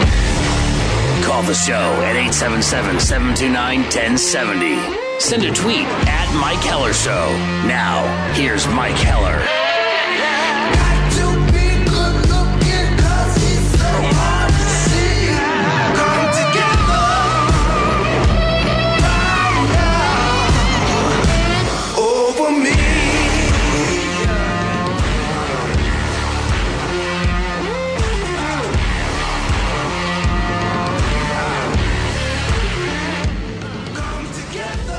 Into the 5 o'clock hour we go on the Mike Heller Show on a day that the Green Bay Packers introduced their 15th head coach in franchise history. His name is Matt LaFleur. The press conference was held at 3 o'clock today. It featured a lot of Mark Murphy and a great deal of Matt LaFleur and a little bit of Brian Gutekunst. And I think in that press conference, I think the biggest takeaway is that there was conversation with Aaron Rodgers. He was part of the leadership council for the Packers in their coaching search. So they met every week. And then when the Packers interviewed Matt LaFleur Sunday in Nashville, and he was the final interview that the Packers conducted, they had a strong feeling with Russ Ball, Brian Gutekunst, and Mark Murphy, who were on the road doing the interviews. They had a strong feeling that he was the most qualified and best candidate. They were on the same page. They wanted to sleep on it. When they did, they reconvened on Monday, and I believe at that moment they said, we think we have our guy. They reached out to Aaron and had Aaron reach out to Matt LaFleur. And once that conversation took place, then the Packers, if I understand this correctly, then formally offered the job to Matt LaFleur, and that took no time at all to get put to bed. And then when he arrived last night, they had their their contract put together and had the 3:00 afternoon press conference today. So Green Bay does indeed have Matt LaFleur as their new head football coach. One of the other questions asked and answered in today's press conference was about Mike Pettine. And although it has been widely reported that Pettine would be retained on this staff, Matt LaFleur said that he has not had a conversation yet, but would very shortly with Mike Pettine. So he was non-committal, but it wasn't a non-committal that made you, well, wait a second. I don't think it was just that the head coach was probably going down this road for the first time. And even though it's been reported that way, he was going to hold, saying that he hasn't had a chance to visit directly with Mike Pettine, which would be understandable. But it's been widely reported by Tom Silverstein and many others that Pettine and many of Pettine's staff members would be retained as defensive coaches, which would also be consistent with what the Los Angeles Rams did with Sean McVay and Wade Phillips being their defensive coordinator / defensive head coach. They did the same thing in Chicago with Matt Nagy as the head coach, offensive coordinator, and Vic Fangio as their defensive coordinator or their full-time, defensive head coach. Fangio, by the way, today left to take the head coaching job at Denver. So you would assume, but again, we don't want to fully assume, but the reports say that Pettine would be retained, yet Matt LaFleur denied that, or at least held off on that for the moment. So we welcome you aboard in the 5 o'clock hour of the Mike Heller Show. I'm Mike. That's John Audius right there. Hey, John. Hey, fellas. What's up? I'm feeling really good about our Ian's Pizza bet we made with a listener last hour about the Packers will have Pettine. He thinks they won't have Pettine. I'm feeling pretty. I'm going to trust the reporters on this one. Are you sure? I'm feeling good. I don't know. Don't you get that sense? Well, that's the bet we took. So, yeah, I have no doubt. I mean, I don't know why that would, unless something changed. And Pettine said he had no other interest in other head coaching jobs. He's not been rumored for other head coaching jobs, unless he and Matt LaFleur had a conflict of interest in what was going to be the defense. This is the way I see it, John. I think most people looking at this have looked at it this way, that Matt LaFleur is a very innovative, offensive thinking coach. He don't want to, not that he doesn't want to roll in the defense, but he doesn't want to have to worry about it. So again, copycat league, right? Sean McVay, Wade Phillips in Los Angeles, Matt Nagy, Vic Fangio in Chicago. I think that's the model that Matt LaFleur, Brian Gutekunst, and the Green Bay Packers are going to follow. And Mike Pettine I thought he did a really good job with no groceries this year. Whether that was due to injury or just attrition, including a trade of HaHa Clinton-Dix during the season. I mean, it was not a full shelf, not a full pantry to work from, and yet Mike Pettine had Green Bay right in about 20 in most of the defensive categories. Their personnel wouldn't have led you to believe that was the case, especially since the offense wasn't doing a bunch of their best work. So I would think that without question, Pettine is on this staff. But that's one of the things in the conversation today with Matt LaFleur. He didn't give us a whole lot of insight on where the staff makeup would be as they rolled forward. No, and the other thing, too, is that he and Aaron Rodgers spoke, right? And Rodgers actually spoke with him before he accepted the job. That was explained by LaFleur. I thought that was an interesting point in the press conference. Like, listen, Gutekunst jumps in to interrupt LaFleur, and actually Murphy did, too. Like, they both, it was kind of weird to me. I don't know if you caught that. Like, Murphy and Gutekunst both at the same time were, like, trying to stop LaFleur for some reason. I don't know. I'm not trying to be too conspiracy theory guy, but you can hear Murphy say, "Okay, yeah, Brian, you take it." Like, take a listen to this. Tell me if I'm onto anything. Yeah, I briefly spoke to him prior to accepting the job, and that's kind of how I had an idea that maybe I was in the running for it. Have to jump in here once. Yeah, Brian. Once we kind of narrowed in that Matt was our guy. I had Aaron reach out to him. Isn't that kind of weird? Yeah, Brian's got this. They both were trying to jump in. I don't know why. Yeah, I think they wanted to protect the process there, and also I think maybe they sensed that Matt wasn't sure what he could or should say there. So, I mean, there are 3 hot microphones going at the same time in the room. And listen, earlier, Mark Murphy did no favors to live television and live radio by throwing in a BS in the middle of one of his stories as to how the process worked out where Matt LaFleur is concerned. Right. I think Matt sensed that the interview went well. And at the end of the interview, he said, Mark, what's your time frame? And I gave him some bullshit. Excuse me. But I was like, well, you know, I believe in hire slowly. We're going to move forward with all deliberate speed. And so I said, we'll get back to you. And then when they left, that's when we started saying, I liked him. Do you like him? We all liked him. But so it was the very next day. The blue moment, the shock value was what got the big laugh, because that's a lot of people in the room who know that it's live. I mean, the room is dominated by TV cameras and live radio feeds going out. So that burst of laughter is not because it's a funny story, but because of the transitional words used in the funny story. And so that was a moment that TV producers and GMs and radio GMs were like, wait, what was that? But the FCC's on furlough, aren't they? Aren't they part of the government shutdown anyway? So you get away with that. Murphy did open the press conference. The Packers president did open the press conference with 12 plus, maybe 13 minutes to open, which was a little more than I think we had planned on. Or over 13, just over 13 minutes. Just over 13 minutes. And then he did close, was asked in one of the closing questions who Matt LaFleur would report to, and he said he reports to me, Mark Murphy. So that is unchanged. That's the way it was a year ago in the final year structure with Mike McCarthy. So that won't change, and that's not a surprise, but it's good to get it reinforced that the report structure is just the same, unchanged, that it is Matt LaFleur reporting to Mark Murphy, and it is Brian Gutekunst reporting to Mark Murphy.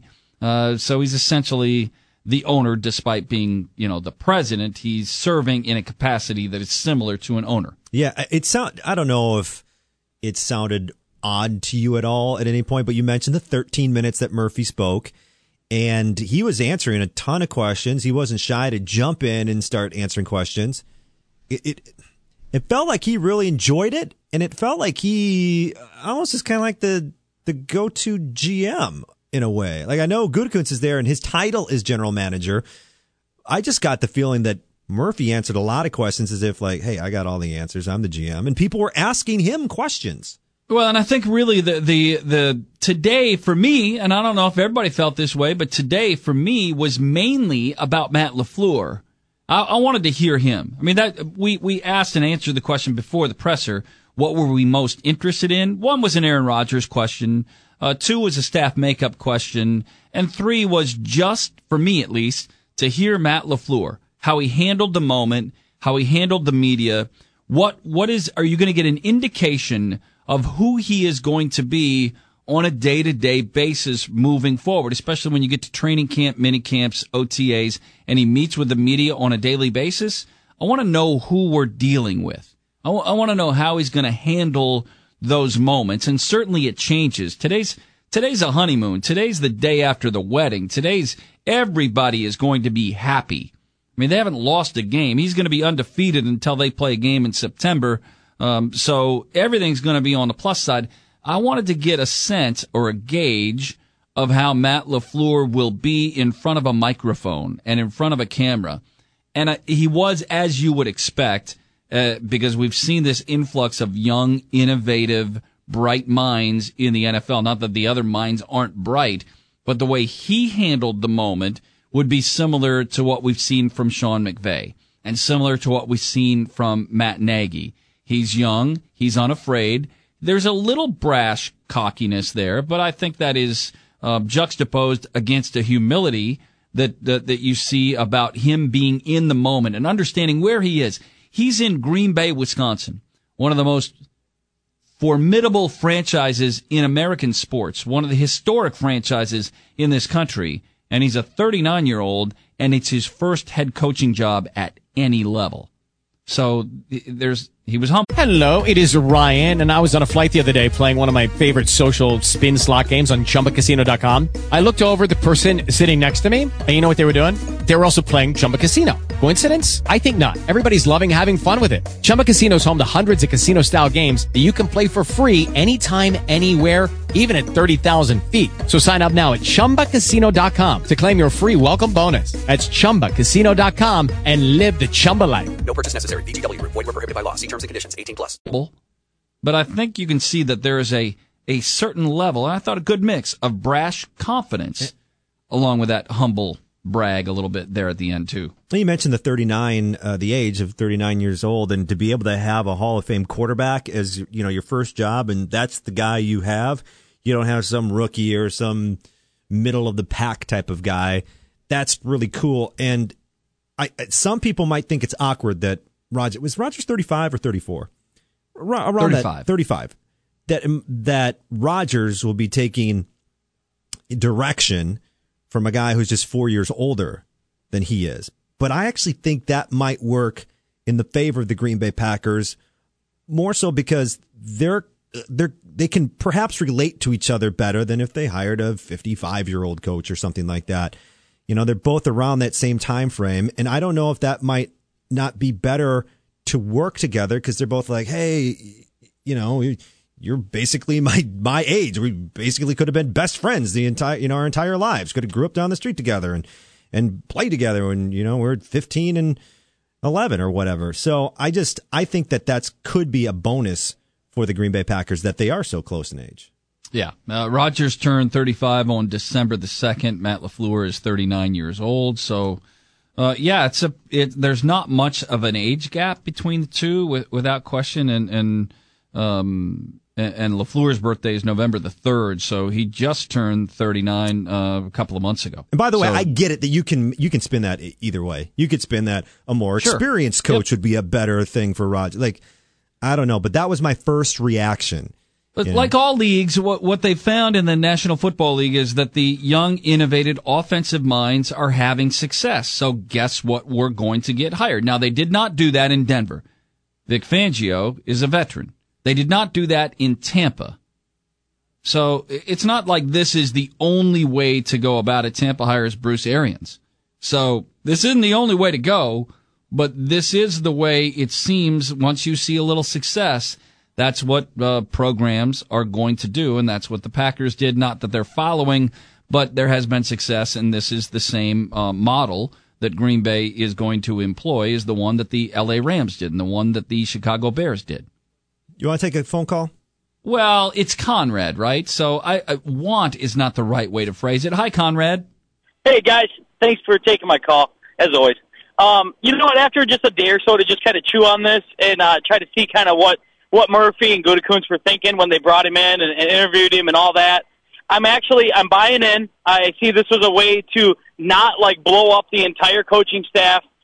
You were able to get a guy that had a mind for the youth and yet a mind for because he's not 32. He's not really, we can spin it how we want, but it's not really McVay. He's not really, he's got almost a decade on McVay.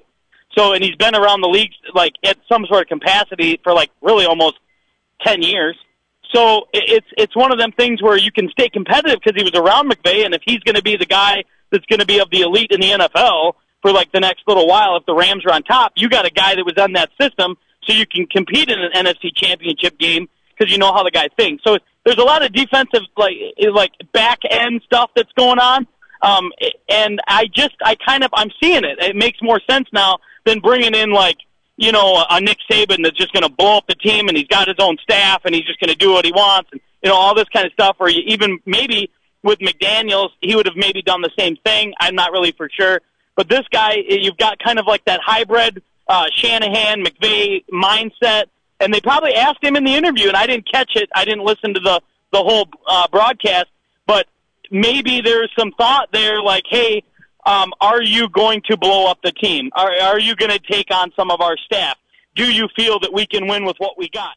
Are those some questions? I would have loved to answer that if I was in that room. Yeah, we were on as always with Conrad, we're on a shot clock, a caller clock where Conrad is concerned. Now, you're not all subject to the same caller phone clock. All right? But with Conrad, he's on a shot clock because there have been times where Conrad just filibusters. And I don't think he knows he's filibustering. He just filibusters. And he was filibustering there. I wonder if he knows he's done. Do you think he's gone. I was going to say, should we bring him up? And he's still talking. And that's my big We've point, done that guys. before. No. We've done that before, and we go back, and he's still just yapping away. But what's blowing up the team? I mean, we believe Pettine will be retained. Don't know about Philbin, although the way Murphy talked about Philbin in the press conference, he said, I might get emotional here. That leads me to believe that Philbin will not be part of the 2019 Packers. I mean, special teams, I'm sure he'll probably go a new direction there. What do you think? Well, yeah, I don't know. I think that if indeed he retains Pettine, then Pettine gets the option of retaining defensive staff, certainly with LaFleur's approval. You know, if Matt LaFleur has a young defensive coach that he's really fond of and would love to and really wants on his staff, he's going to have him on the staff. But if he retains Mike Pettine as the defensive coordinator, and I expect he will, and that's the reports, even though he didn't go that way today, I would expect that Mike Pettine is going to keep most of his position staff in place. I mean, those are Mike Pettine's guys. So, well, that I think won't take long to iron out. I would think we'd know about that for certain and officially in the next 48 hours or so where Pettine is concerned. Where offensive coaches are concerned, assistant coaches, that's LaFleur, and there is a race. All right, because there is a race with the new head coaches that have been hired. Freddie Kitchens, it appears, in Cleveland, with Bruce Arians in Tampa, with Cliff Kingsbury in Arizona. With all the coaches being hired, they're all in the same boat. They're trying to establish their relationships and hire those assistants that are available and valuable to them. So you would think Matt LaFleur, just like everybody else, is in a bit of that race to make sure he gets the guys he wants before somebody else reaches out. But that's all a relationship, and we'll see where that process plays its way forward. Now, we have a bit of an unknown coming up next. Jim Osarsky, Milwaukee Journal-Sentinel, JS Online, scheduled to join us. That was tentative because of the day. So we'll either talk with... All right, so now I understand we will not visit with Jim next. That leaves phone lines open, 877-729-1070, 877-729-1070. We'll hear more from the presser and from you as we continue on this special edition of The Mike Heller Show.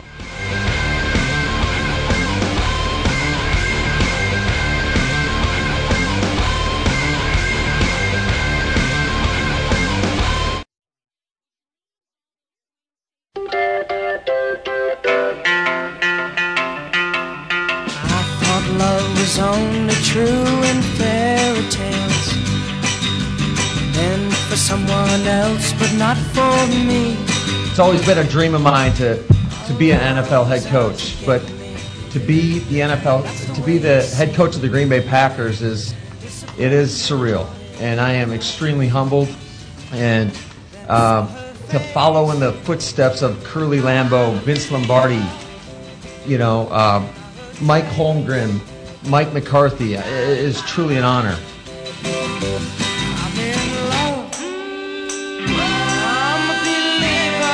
That is Matt LaFleur, who just turned 39 the first week of November. He is the new head coach of the Green Bay Packers. His quarterback, Aaron Rodgers, just turned 35. So about a 4-year gap between the two, a little bit more than that. And it is that will be the most interesting dynamic to watch play. It will be the very first time in Aaron Rodgers' career since his rookie season in Green Bay that he is charged with learning a brand new offense. That's rare in the NFL that any quarterback, has gone 13 years without a change of offensive coordinator. And Mike McCarthy was the offensive coordinator and head coach for those 12 3/4 seasons. And LaFleur talked about working with Aaron Rodgers a number of times. He was asked about when he talked to Rodgers, but he also said he's really excited to work with the future Hall of Famer. I'm so focused on moving forward. All I really care about at this point is developing a relationship with him, and I think we're both on the same page. We are committed to winning. There's no doubt about it. He is a competitor, and I cannot wait to get started with him. That's Matt LaFleur talking about the relationship with Aaron Rodgers. Let's go to the phones. 877-729-1070. Mike in Milwaukee, thanks for calling. Hello. Hey, how are you guys? Hey, I'm good. How are you? Good, thanks. So my question is, there's all this talk about the McVay effect and how everybody's out there trying to replicate what's gone on with the Rams. My question is, what if there really is no such thing as the McVay effect? And what if it's the fact that there were some pretty significant and critical talent upgrades with the Rams, and there was a very, very low bar with Jeff Fisher, and that team was ripe to improve? And I get it. You can look at what the team's done and the schemes and all this other stuff to see that they're doing some good things. But, I mean, it could be a mirage. We could have another low bar with Mike McCarthy, and we make some appropriate and critical talent upgrades and stay a little healthier, and all of a sudden we could be a lot better. And it doesn't have anything to do with the McVay effect. Well, for the last 2 years, in both 2017 and 2018, the Los Angeles Rams were first in scoring and second in scoring. Jared Goff's the quarterback. Todd Gurley's the running back. They have good receivers, but I don't think they have the game's best receivers. They're a balanced attack. They use the running game deeply, but yeah, they have Gurley. And then, although the numbers don't stack up, the Tennessee approach to it also featured Derrick Henry, the running attack. So, I don't know.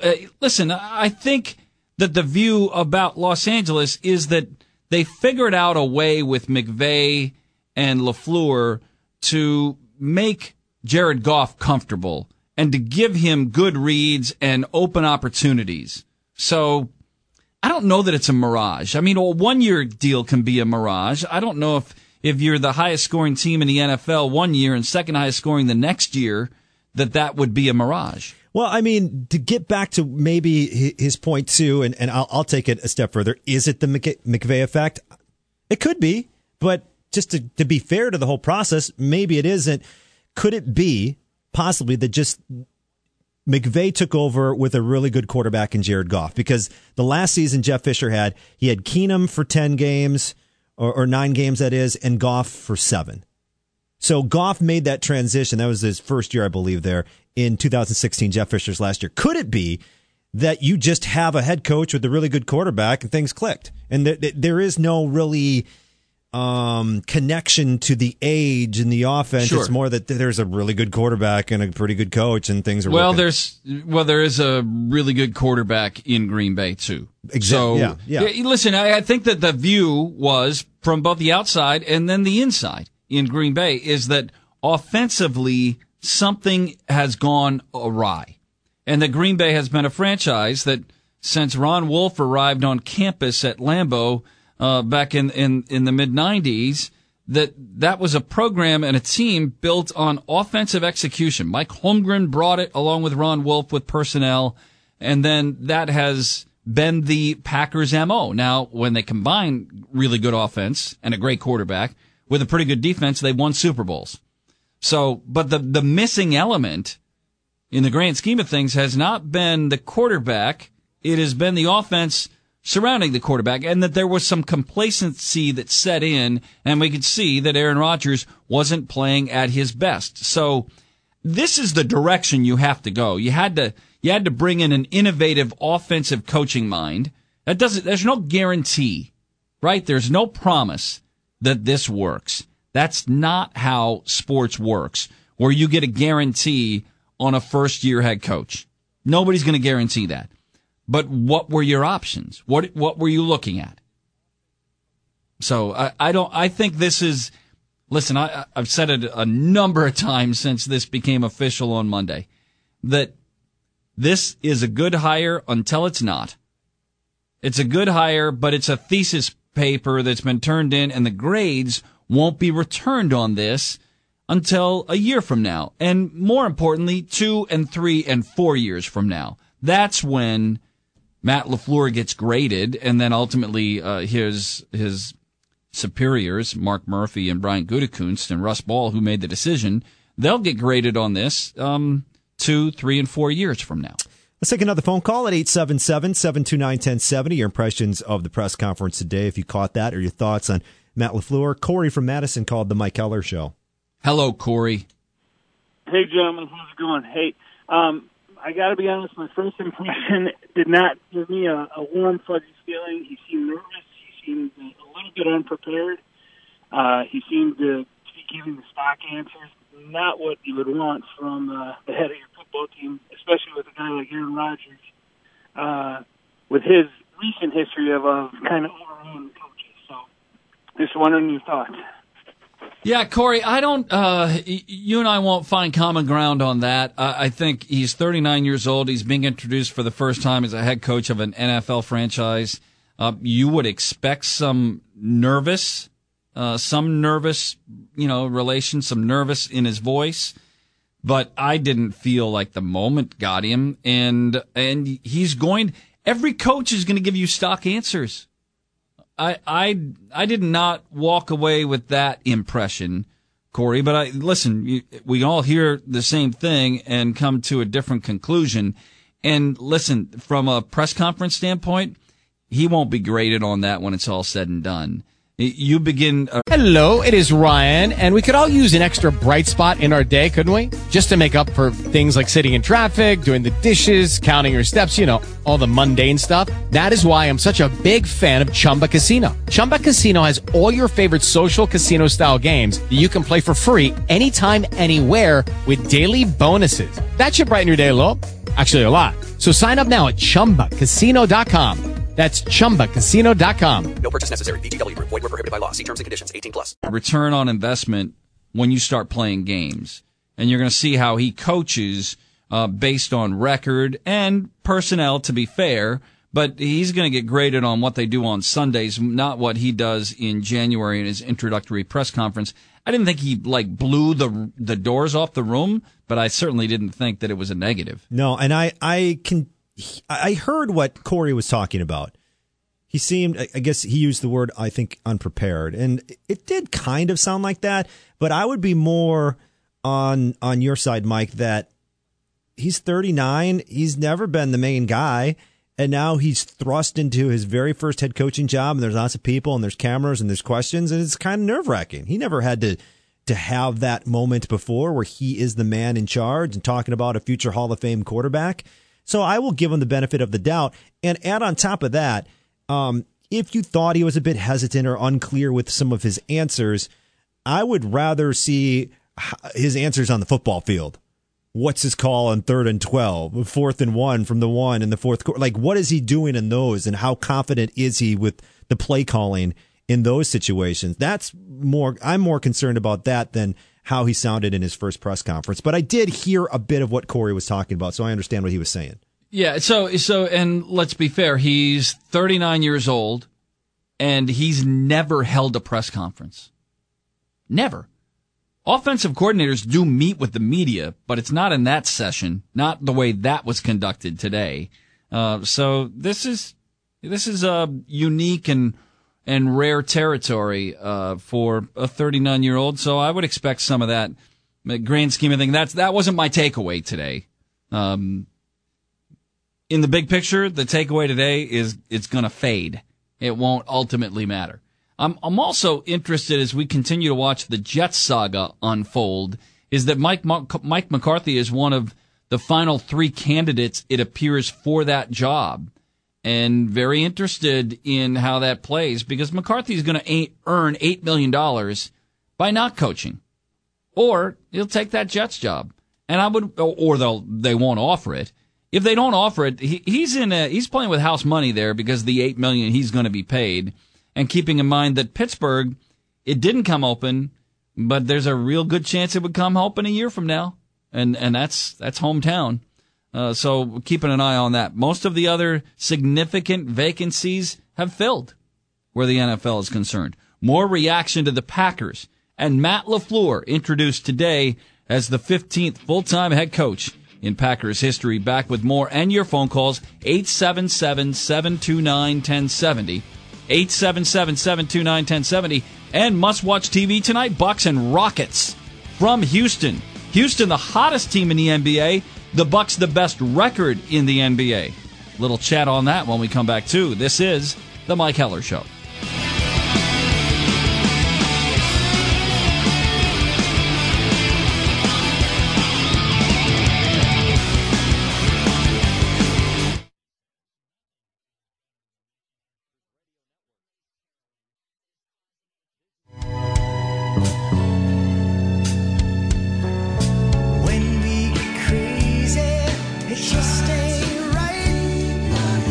It is the world's greatest Eagles tribute band, Eagle Mania, Saturday, January 19th, the Pabst Theater, 144 East Wells Street in Milwaukee. You can get your tickets, pabsttheater.org/events. The Pabst proudly welcomes back the biggest surprise from 2017, Eagle Mania. Their show consists of the Eagles' greatest hits, as well as some of the solo work of Don Henley, Glenn Bryan, Joe Walsh. Eagle Mania, Saturday, January 19th. Doors open at 6:30. The show's at 7. The Pabst Theater in Milwaukee. pabsttheater.org/events for tickets. I can tell you why, because it's awesome. So that's going on, and tonight, I think it's really interesting to see what happens tonight where the Bucks and Rockets are concerned. I said earlier that the Bucks were a 1.5-point favorite. I got some people on Twitter that said that line had switched to favor the Bucks. But John, you never answered the question. I never heard I'll go with the question. Original. What do you got? Well, it's an Ian's Pizza bet. I was going with the original online number of the Bucks being favored by 1.5. I'll take the Rockets and the 1.5. Okay, so for an Ian's Pizza bet. Once again, you always have to these lines always confuse my brain. So that means if the Bucks lose by 1 or win, I would win if I took the Bucks. No, it meant that the Bucks were favored by a 1.5. They're favored by a 1.5. So if the Bucks won by a point, I would win the bet. So they got to win by. They have to win by more than 1 point. If the game finished in a tie, I would win the bet. So they have to win by more than a point. If I took the Bucks, that would be the bet, right? Yes, correct. So it's essentially almost a straight up pick. But if the Bucks won by 1, I would still win the bet. I want Houston in this pick tonight. Bucks favored by a point. You know what I hear? Yeah, well, scratching my head. Yeah, I can hear the thought process turning. Bucks favored by a 1.5. Now that changed from what I see on Twitter. Some people are saying that now Houston's favored by a point, but I don't care. I offered you the original line of the Bucks favored by a 1.5, and I'll take Houston. Hello? Our first, I'm thinking. Our first Ian's Pizza bet of 2019. Heller taking Rockets. That'd be minus or not that I want that, but I think a guy like Jimmy Harden, averaging 39 points per game. I believe in their last 12 out of their 14 they've won, and they're on their home court in H-Town. And Jimmy Harden's hard to stop. So I will take the Bucks. Yep. What? Ian's Pizza bet. It just happened, didn't it? We made our first Ian's Pizza bet of the season. Now, I want to lose this bet, John. Why? Okay. Well, because I want the Bucks to win. Oh, okay. Yeah. I got you. So I'm in a can't lose situation.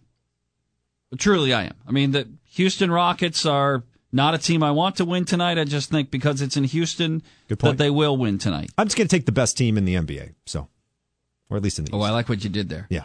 By the way, at home, the Rockets are 14-5. Yes. By the way, speaking of Jimmy Harden, as you call him, I was thinking about Harden today because of the story on Klay Thompson. Did you see Thompson and how many dribbles? My goodness. He scored 40. Was it 43? 43 points on 4 dribbles. Now, he once had a game, I believe, where he scored 60 with 11 dribbles. But 4 dribbles and 43 points. It's fun to me to be able to see that you can be a successful NBA player in a bunch of different ways. And this has always really been the case, right? But you can be LeBron and have the ball in your hand all the time. You can be Harden and travel and shoot free throws and be a great player. Or you can be Klay Thompson, who takes 4 dribbles and scores 43 points. It's crazy how there's so many great players And it appears there are a few of them that can just do it in a special way. All right, so I'll ask this question. We've asked this before, but John, your Milwaukee Bucks have the NBA's best record. Would you say that they're the NBA's best team? Probably not, no. Yeah, right. No. So, it's kind of how these things play. This is fun. This is the best young story the best story. Well, technically, the Raptors, I think, have the best record, but still. The Bucks have the best winning percentage in the National Basketball Association. Close to it, yeah. What do you mean close to it? Don't the Raptors, hold on. I think the Raptors have the edge. No, the Bucks have the best winning percentage in the NBA. Okay. Oh, no, you're right. When did that happen? Sorry, John. That's okay. I didn't mean to do that to you. They're one of the best. Yeah, I like to call them the best because they were there a couple days ago. The Raptors' winning percentage is .721 and the Bucks is .718. So I apologize for that. John, it doesn't happen a ton. But they're right there. That I admit to being wrong right away like that. I mean, usually it takes me a while. What's the number? But I saw the number right in front of me. What's the number for a virtual tie? Because you'll hear that sometimes. It's not really that close to be a virtual tie, but still. Yeah, no, I mean, they are one of the best, if not. But I would still, would you take, in a 7-game series, would you take the Raptors or the Bucks? I would take the Raptors. Yeah. As it sits today. I think the Bucks are still. Listen. I love the Milwaukee Bucks. I think there's a process to be played, and I don't think the Bucks are there yet. As far as being in the NBA Finals, that's what I mean by that. Because in order to get to the NBA Finals, you got to win the East, and I don't think the Bucks will win the East. I didn't say I don't think they can win the East. I don't think they will win the East. And I think the best team in the East, when it's all said and done, is Toronto. Boston and Milwaukee are all similar, but Toronto and Boston have done it. Milwaukee's there's a process. And I think the Bucks are going to skip a step this year. I mean, they're going to win that first playoff series. They might win 2, but I don't think they're going to win 3. I think the trade deadline could be interesting where the Bucks are concerned. Will they add another shooting piece? Will they add a piece that goes, wait, now hold on a second. Maybe they can skip 2 steps. Actually, would be skipping 3 because the Bucks have not won a playoff series since 2001. In order to get to the finals, you got to win 3. So, I think the Bucks are going to skip a step this year, maybe 2. I find it hard to imagine that they're going to skip 3 steps. And my goodness, I don't skip 4. I don't think so. I don't either. So, but this is fun, and they're making January and February, for that matter, really enjoyable. When you get to March, then you've got distractions. Brewers at spring training, NCAA tournament, state high school basketball, all of that is a distraction as you go into the final month of the NBA season, and the NBA playoffs will begin, I think, on April 12th. So there's a ways to go here yet when you're thinking of 3 months and a week until the NBA playoffs begin. But a fun game tonight in Houston against the NBA's best offensive player. And there's no doubt about that, right? The NBA's best offensive player is James Harden. So how does Mike Budenholzer and the Bucks, how do they go ahead and try to defend what is at the moment undefendable?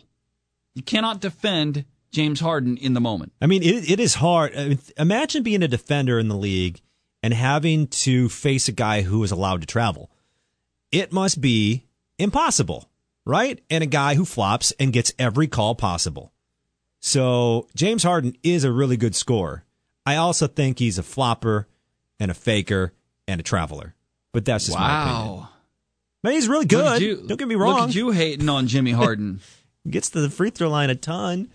Steps back about 4 times, too, and threes, and takes about 17 Euro steps, it feels, through the lane before flopping away.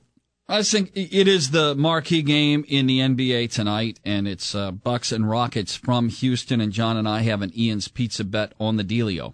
Of the top 11 scorers, one more anti-James Harden rant. And I have Houston. Yeah, you have Houston. I've got the Bucks. Of the top 11 scorers, oh, wait, I'm wrong. Of the top 20 in scoring in the league, There is one player with a worse shooting percentage than James Harden, and it's Russell Westbrook at 42% from the floor. Now, Harden also hits 38% threes, which is pretty good. Yeah, but what's Westbrook from three-point range? 23%. Like 23%? Yeah. And he's shooting 5 a game. What are you doing? If you're shooting 5 times a game and you're making less than 1 in 4, stop shooting from there. That could be an answer. Last time I checked, isn't Paul George on that roster? Oklahoma City? Yeah. Then give him the ball. Yeah. Let him be your three-point shooter. What is Russell Westbrook doing shooting from range when he's not making it from range? Yeah, I don't know. He'd be a hard player to play with on your team. I think even though he would be. even though he has a lot of assists, he'd still be a difficult player to play with. Even though he gives incredible effort.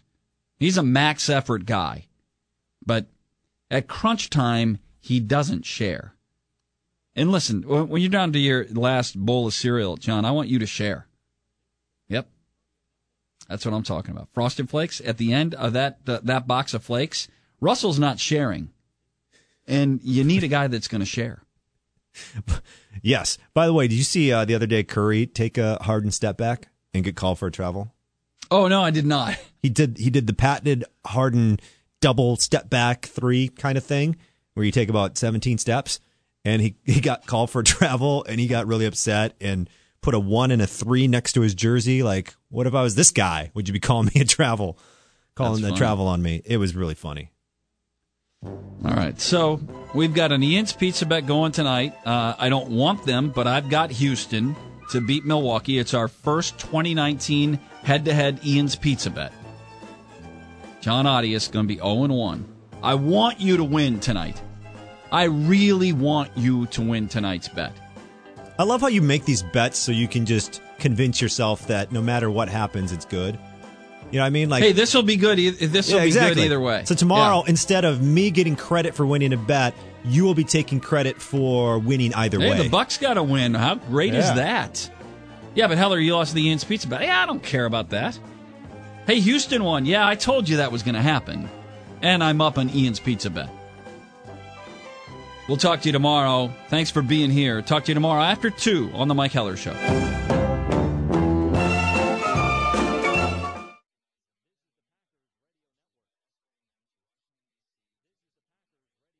With the Lucky Land Slots, you can get lucky just about anywhere. This is your captain speaking. We've got clear runway and the weather's fine, but we're just going to circle up here a while and get lucky. No, nothing like that. It's just these cash prizes add up quick. So I suggest you sit back, keep your tray table upright, and start getting lucky. Play for free at LuckyLandSlots.com. Are you feeling lucky? No purchase necessary. Void where prohibited by law. 18+ terms and conditions apply. See website for details.